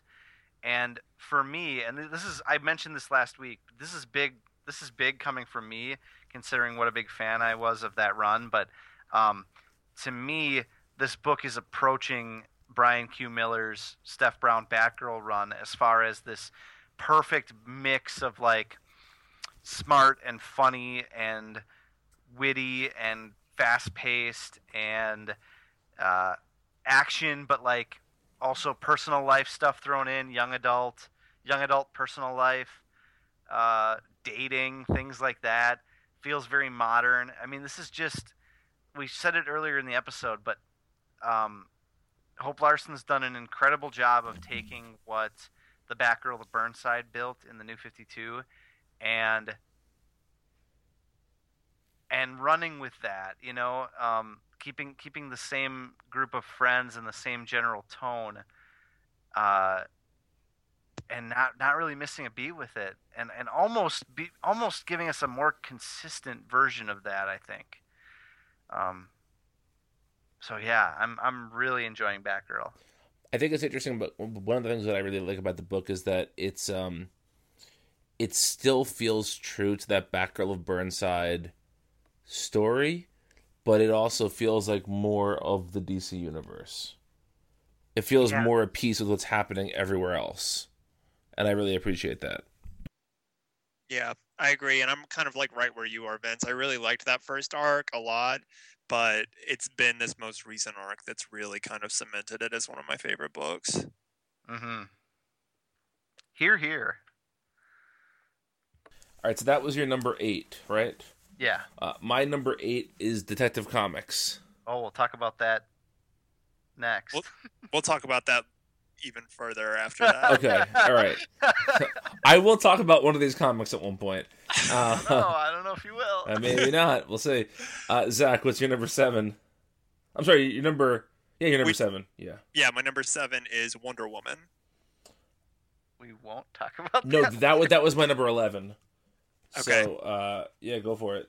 Okay, so yeah, I think this is maybe one of the most impressive books of Rebirth. Obviously, it's not my favorite. It's number 7, but just the scope of what Rucka and company are doing in terms of A, the kind of, the split storytelling, and then B, really kind of, revamping and rebirthing Wonder Woman's history, I think is just really interesting. And the fact that it's worked as well as it has, I think there's been some bumps in the road, especially for me. There have been some arcs that I maybe wasn't as high on, but I think as a whole, as we're kind of getting to, what may be the end of it, and we're seeing kind of the bigger picture, I think it works really, really well. And it's just as far as a complete product, just with the caliber of art and storytelling, I think it's really good. Did I tell you guys my Wonder Woman theory? Maybe. So, the rumor is that Dan Abnett is off the book as of June, or is it that? I'm sorry, Greg Rucka. And so I was thinking about who would take over for him. And I think we're going to be very happy because I am willing to bet like $20 that it's Tim Seeley.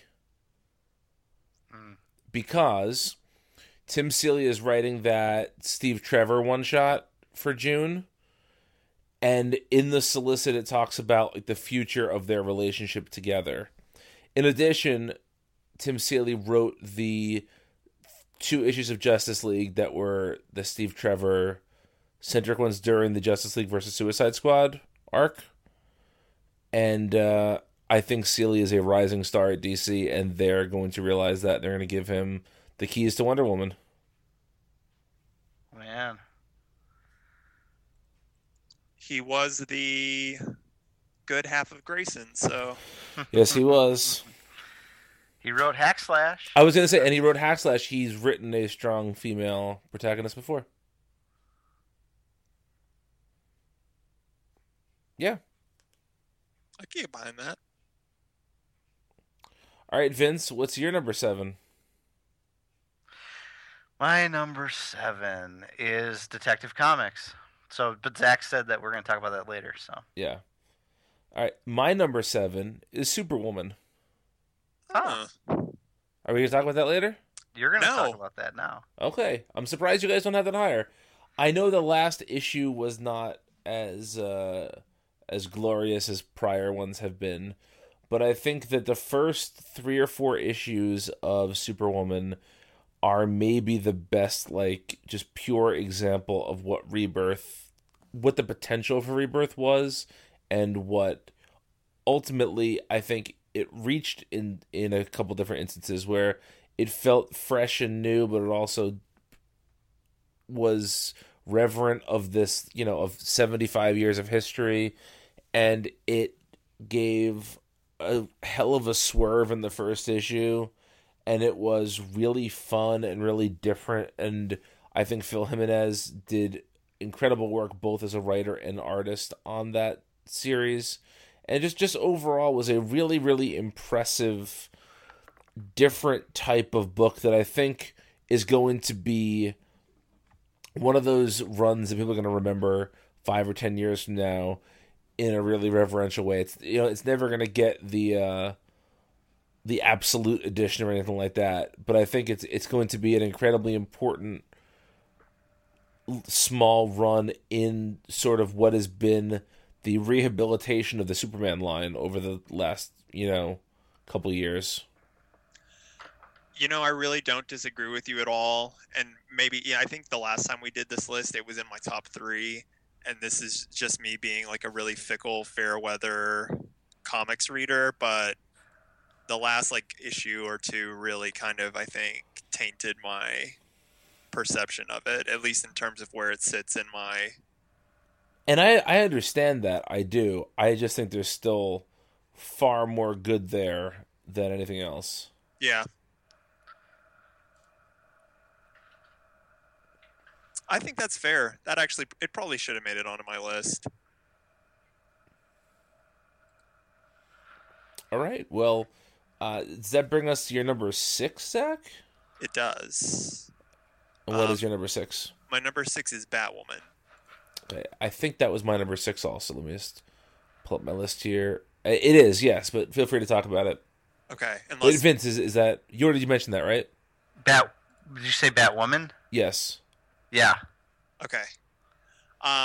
So I felt a little bad including this so high on my list since there's only been 2 issues so far, the Rebirth issue and the first issue. This is this top 10's Trinity. It is definitely, yeah. Only I don't think it's going to go the route that Trinity went at all. Agreed. This book, I kind of, already gushed on it a little bit when we talked about, I think the number 1 issue, not the Rebirth, but I kind of said that I felt like it had a feel of one of those kind of decade defining runs, one of those books that you look back on and you think this book really was one of the books of the mid 2000s or something like that. And I don't have really any basis for that other than that's just my gut reaction from having read comics for a long time. But I just think this is really special. I think this is a fantastic creative team, pairing Marguerite Bennett, Steve Epting, and then James Tynion, the fourth for, I guess, at least this first arc. I think he's eventually going to peel off. I believe so, yes. Seems like it, but still, I just think this is a really special book, and just the fact that it's made such an impression on me after 2 issues, I think is really special. I can't argue with any of that. Yeah, I mean, it made the bottom of my list on those very same grounds. I mean, we're talking about 2 issues that are as exciting as any 2 issues of DC Rebirth. Excuse me, hiccups. Of DC Rebirth have been. So, yeah, totally justified. Vince, what was your number 6? My number 6 is New Superman. Okay, that just missed my list as well. So talk about that. You bastard. Hey, Zach, it made my top 15. I would never have said that after the first couple issues. Okay. Yeah, and it was my number 8, so. 8, yeah, okay. So, yeah, I just love... we were talking about Marvel last week and how they introduced these sort of legacy characters that up the diversity quotient and sort of steal the spotlight sometimes. And I think New Superman is a really great DC version of that. And very quickly, yes, Kenan Kong was a dick right in the beginning, but I think he quickly became one of the characters in the DCU that I was most interested in learning more about. The problem with these characters that have stories that have gone on for 70, 75, 80 years is that we know everything there is to know about them, until Scott Snyder tries to slip new secret history of Batman stuff into his, that never really works out totally the way that you want it. But here we have a new character to follow, and I think Gene Yang is just such a tremendous writer. The characters that he's populated Kenan's world with, and just sort of these can be very cookie cutter things. These like young heroes that are endowed with powers, and they're not ready to handle them yet. And I feel like Yang somehow found a way to do that in a novel way with a character that doesn't feel like any character that came before, and that is on a journey that doesn't quite feel like anyone else's journey either. And it's been really satisfying to see that play out. And the art's been really good, whether it was Bogdanovic or who's the most recent? Billy Tan, right? Billy Tan. Oh, Billy Tan's been great too. Yeah, just such a strong little book that I hope, I don't think Keenan will ever take over the Superman mantle, but as long as he always has a place, I'm looking forward to seeing where it takes him. Yeah, I agree. You guys both know that I was like kind of down on this book in the first arc, and then I came around, and it is one of my favorites now. I think Keenan is a really cool character. I like how he is both, immediately a super character, but then also Yang ties in Chinese mythology in a really smart way that doesn't feel, kitschy or exploitive necessarily. It's just a great book. I can't argue with any of that. Like I said, it just missed my list, but it's a testament to how strong Rebirth is that this didn't make my list.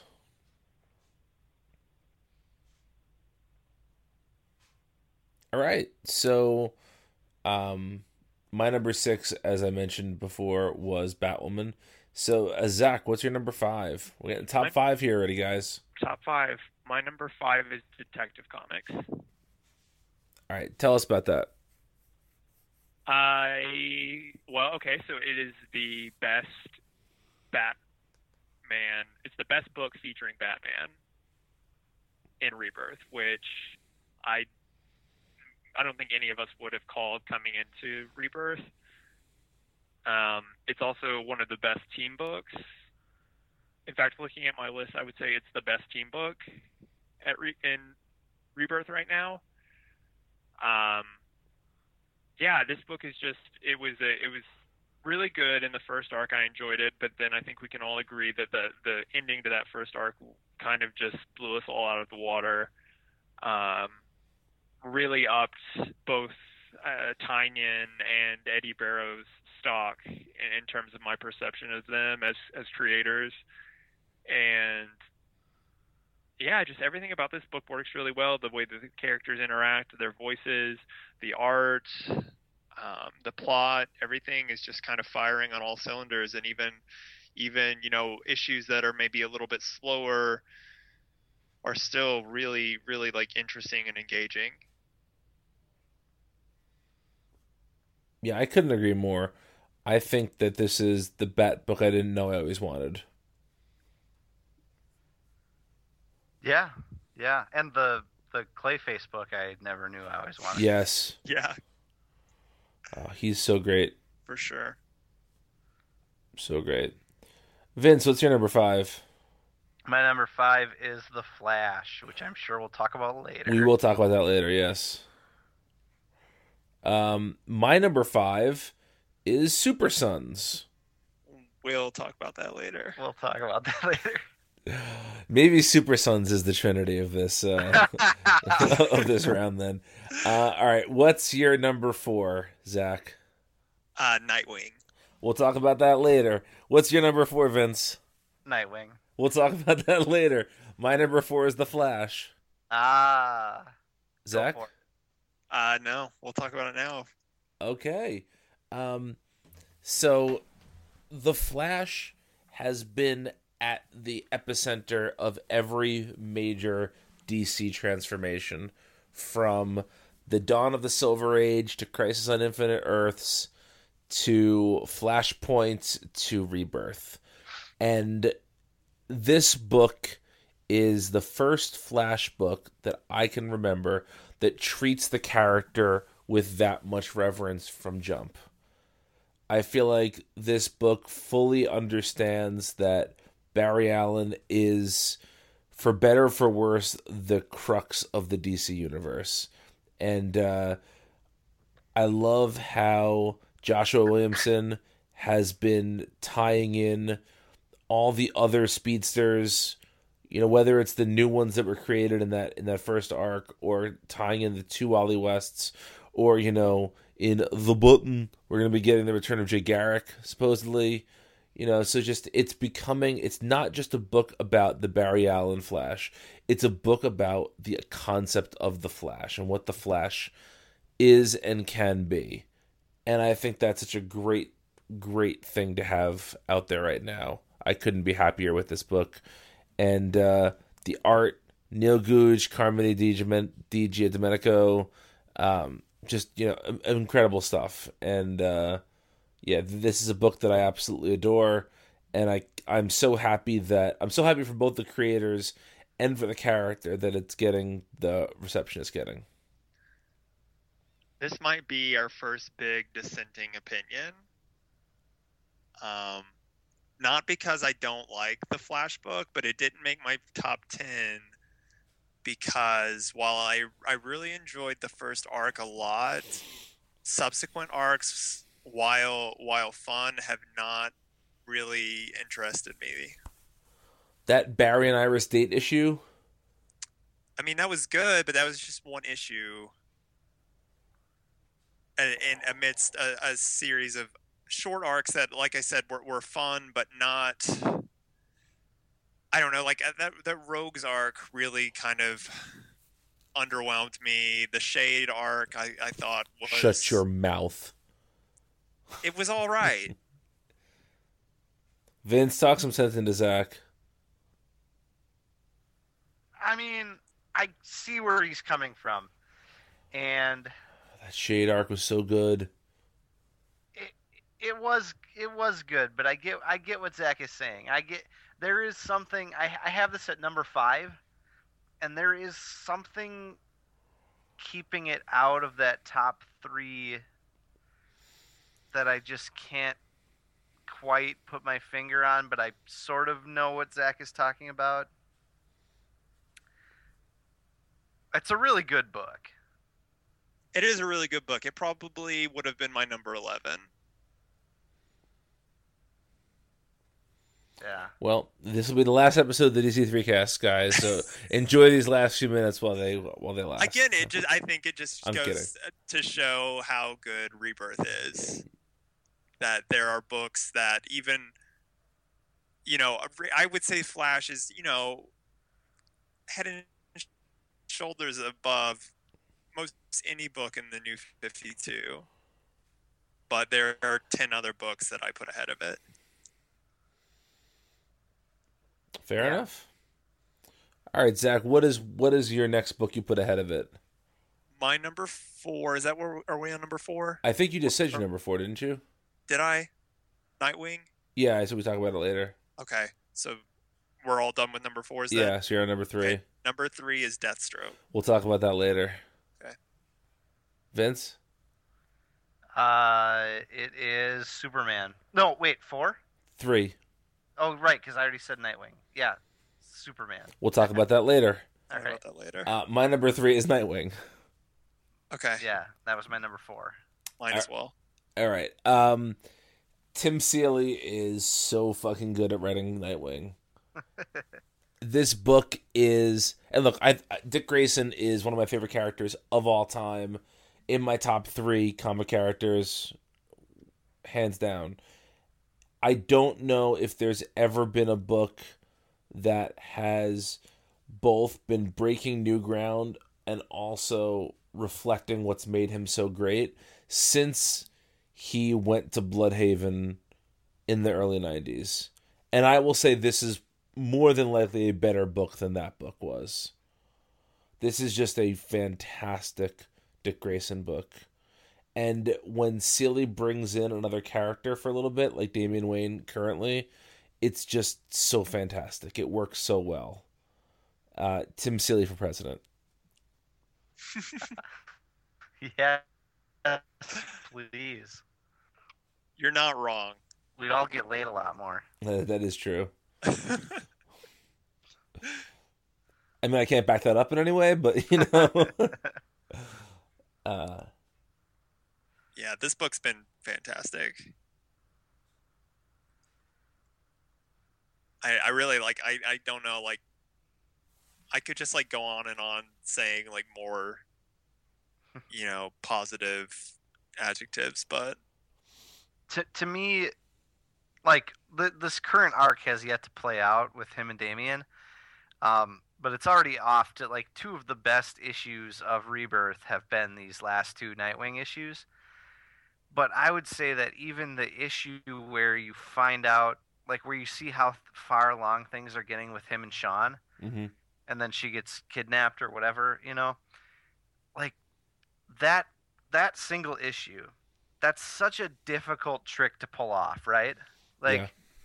writing a character that we've spent almost no time with, making you care that Dick cares and believe that he cares, and having to speed that up for a 20-page issue of a comic to the point where at the end it's like actually heartbreaking.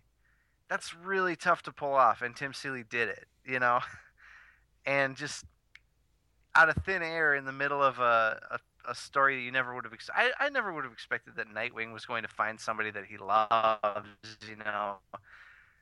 in Bloodhaven. It's just and then it happened, and it happened like that, and it was so effective, and that issue was so gut-wrenching. That single issue right there is the power of Tim Seeley's the current mojo that he's got going, for lack of a better word. yeah, and I mean that the early arc with Raptor. But I was gonna say with Dick and Babs interacting and Oh, just yeah. how good that was, and yeah, it's a really good book. Mm-hmm. Yeah. So Zach, what's your number 2? My number 2 is Super Sons. Super Sons is my number 2 as well. Let's talk about it, boys. Well, Zach, why don't you go? Okay. I think Jonathan Kent is probably one of like our breakout stars of Rebirth, and we're all pretty big Damian fans, and so when this book was first announced, we were pretty excited, but it didn't have a creative team announced. Or no, it did, but that ended up not being the team that is on the book. We instead got Tomasi, who has saved Superman, not single-handedly, but as a part of the team who saved Superman, and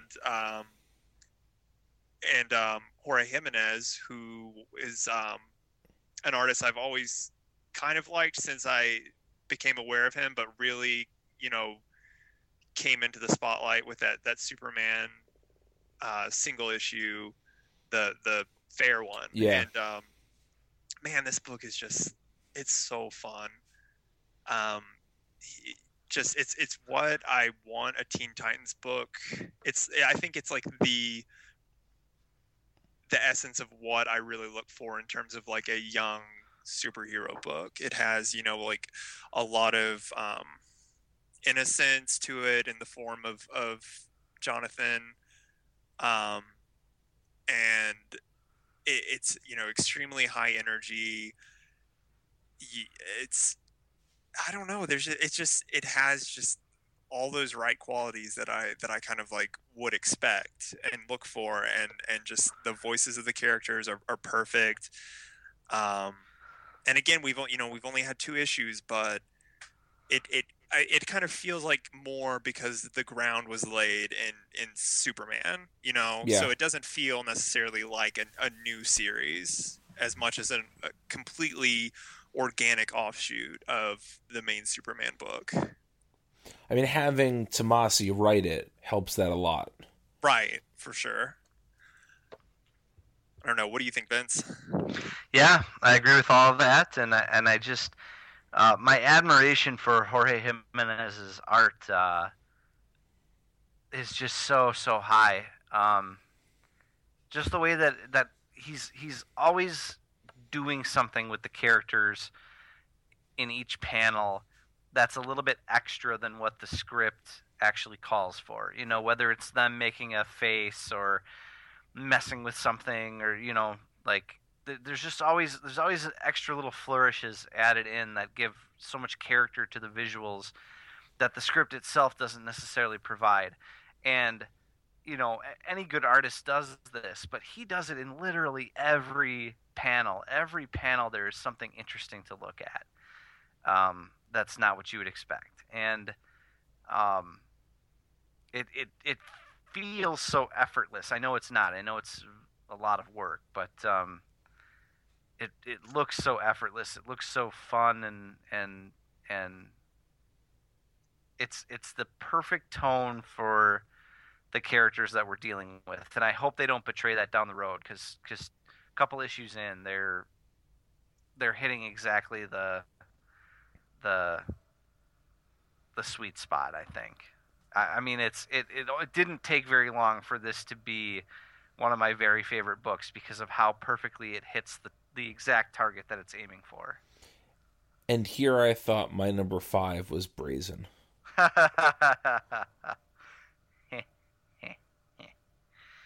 What was your number 5 again? It was this. I had this at 5, and I was like, this is high for this book because it's only 2 issues. Yeah. Nah, it's a damn good book, man. It is. It is. I can't argue with anything you guys said. Can't and won't. All right. My number 2 book is Deathstroke. Are we going to talk about that later? Okay. Zach, what's your number 1? My number 1 is Superman. That is also my number 1. Now, I think that was that all of our number 1s when we did this the last time? Maybe? I don't remember. I think it was, but anyway, talk about Superman, boys. Well, why don't you talk about Deathstroke first? Since two of the 3 of us picked Superman, let's end with that. Wait, did you have Superman, Vince? Superman was 3rd for me. Okay. And Deathstroke was number 2 for me. Deathstroke was 3 for me. All right. So, Deathstroke. I mean, what can we give this book a tongue bath every time we talk about it? So I don't need to get too specific here, but the thing that I love that Christopher Priest is doing with this book, and we've talked about it before, going beyond the fact that he is writing Deathstroke to be true to himself as a bastard. I think we've probably said Deathstroke is a bastard probably a dozen times on this show. Yeah. But he's going above and beyond by just having these incredible comic booky twists that show just what a bastard he is, or embrace totally the fact that he is a comic book character villain that has previously tormented teens.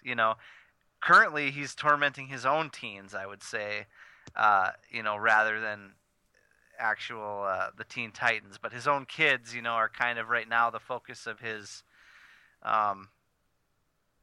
extracurricular meddling, I would say. But Priest just took this character and took what was potentially interesting about him but could never carry a solo series and just ran with it. And he didn't do it alone. He did it with a great art team. Joe Bennett.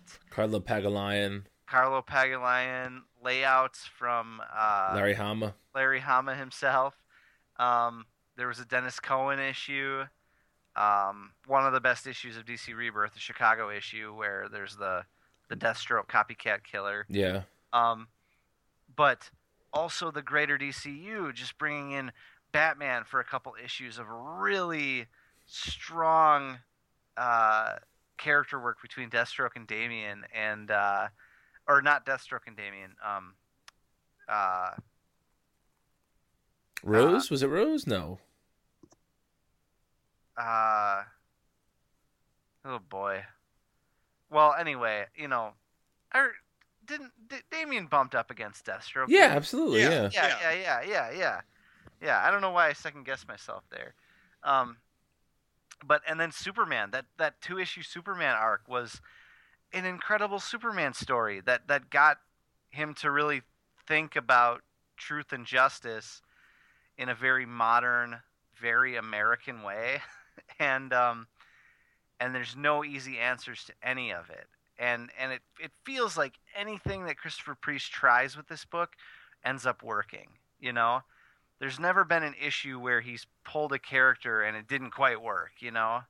He's pulled in New 52 Power Girl, and it's totally worked. It might be one of the best aspects of the series. Yeah, I was gonna say that, how I feel like anybody who shows up in the book comes out of it better. Yeah, and so fucking Creeper, yeah. That may be like one of the best single issues to come out of Rebirth. Yeah, might be one of the best single issues to come out of DC's last decade. Oh, for sure. I would say that without any reservations. And so, like, it should go without saying, because he's a modern comics legend, really, Christopher Priest is. And yet, like, I'm surprised to find myself saying that I want DC to give him whatever he wants to do. Yep.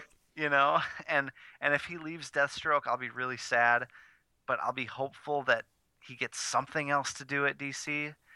And if not, I will be so depressed that I might quit the show. And he is really involved with that Lion Forge shared comics universe.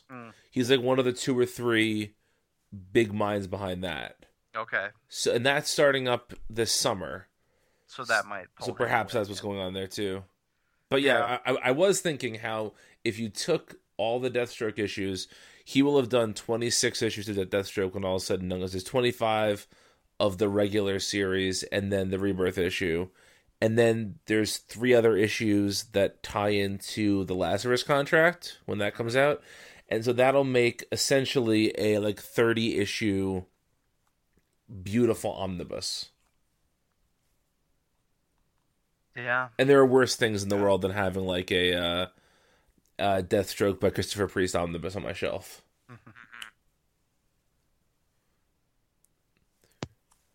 All right, Zach, Superman. I feel like I've been talking a lot. Do you want to take Superman? Sure, I can take Superman. So it was up until the last minute. It was a flip flop between this and Deathstroke for number 1, but ultimately I feel like Superman is indicative of all of the things that Rebirth is doing so well. It has made Superman relevant without updating him for the 21st century, and I mean that in the most positive way. Like, every other attempt to update Superman in the past has been, an electric blue suit, or it's been, the New 52 version where, he's slightly, he's younger and he's not. I don't know. There's always felt like creators are trying to make Superman something he's not, and to make him appeal to others by making him less Superman-like. This went the other way completely. This made him the most Superman he could possibly be. And it's been wonderful. It's been beautiful, and it's been fun, and it's been touching, and it has reinvigorated, to me, all of DC. I really think that Superman is the heartbeat of DC, and when Superman is doing well, everyone's doing well. And it has been such a breath of fresh air every week to get that copy of Superman and to say, like, oh, I'm going to read a great comic featuring DC's flagship character. Because think about it. Whether or not the current administration believes that Harley Quinn is the 4th leg of the Trinity, or, the general mouth-breathing public thinking that Batman is the most important DC character, it's Superman. We're going to lose some listeners because of that? Probably. But it's always been Superman. Superman is DC Comics. There is no DC. I know DC stands for Detective Comics, but there is no DC Comics as we know it if Superman is not created under the DC roof. And for so long, there's been a caveat next to when you're talking about reading a Superman comic. That's gone now. And that's gone even with Dan Jurgens fucking up Action Comics every week.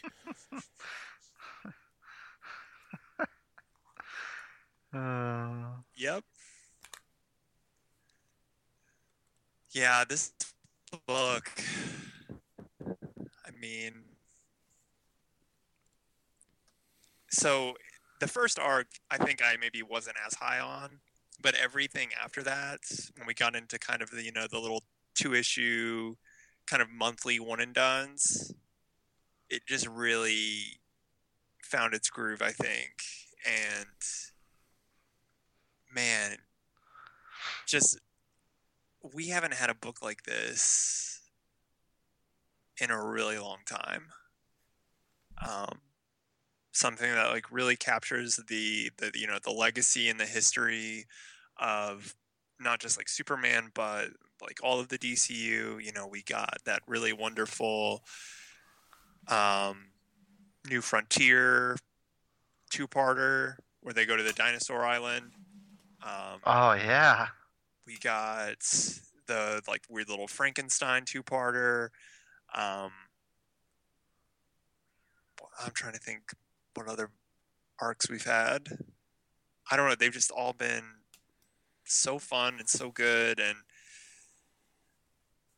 oh man, Patrick Gleason is just such a great artist, and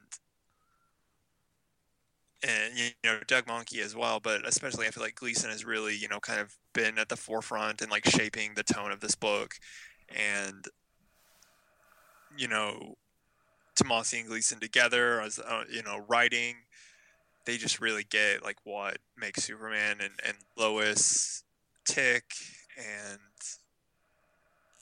yeah, this book is just it's so nice to have a good Superman book again.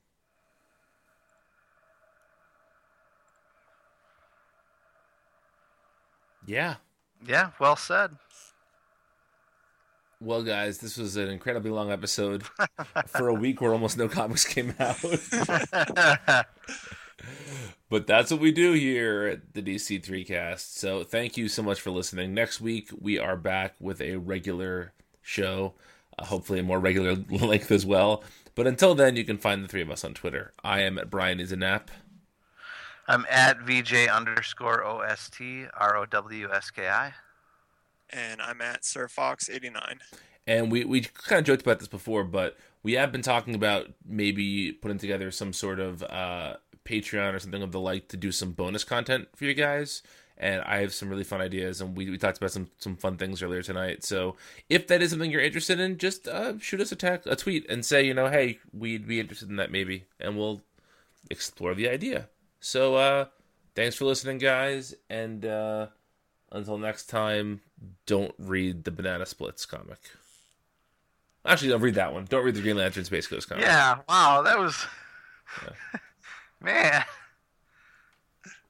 I changed my mind. I said Green Lantern Space Coast.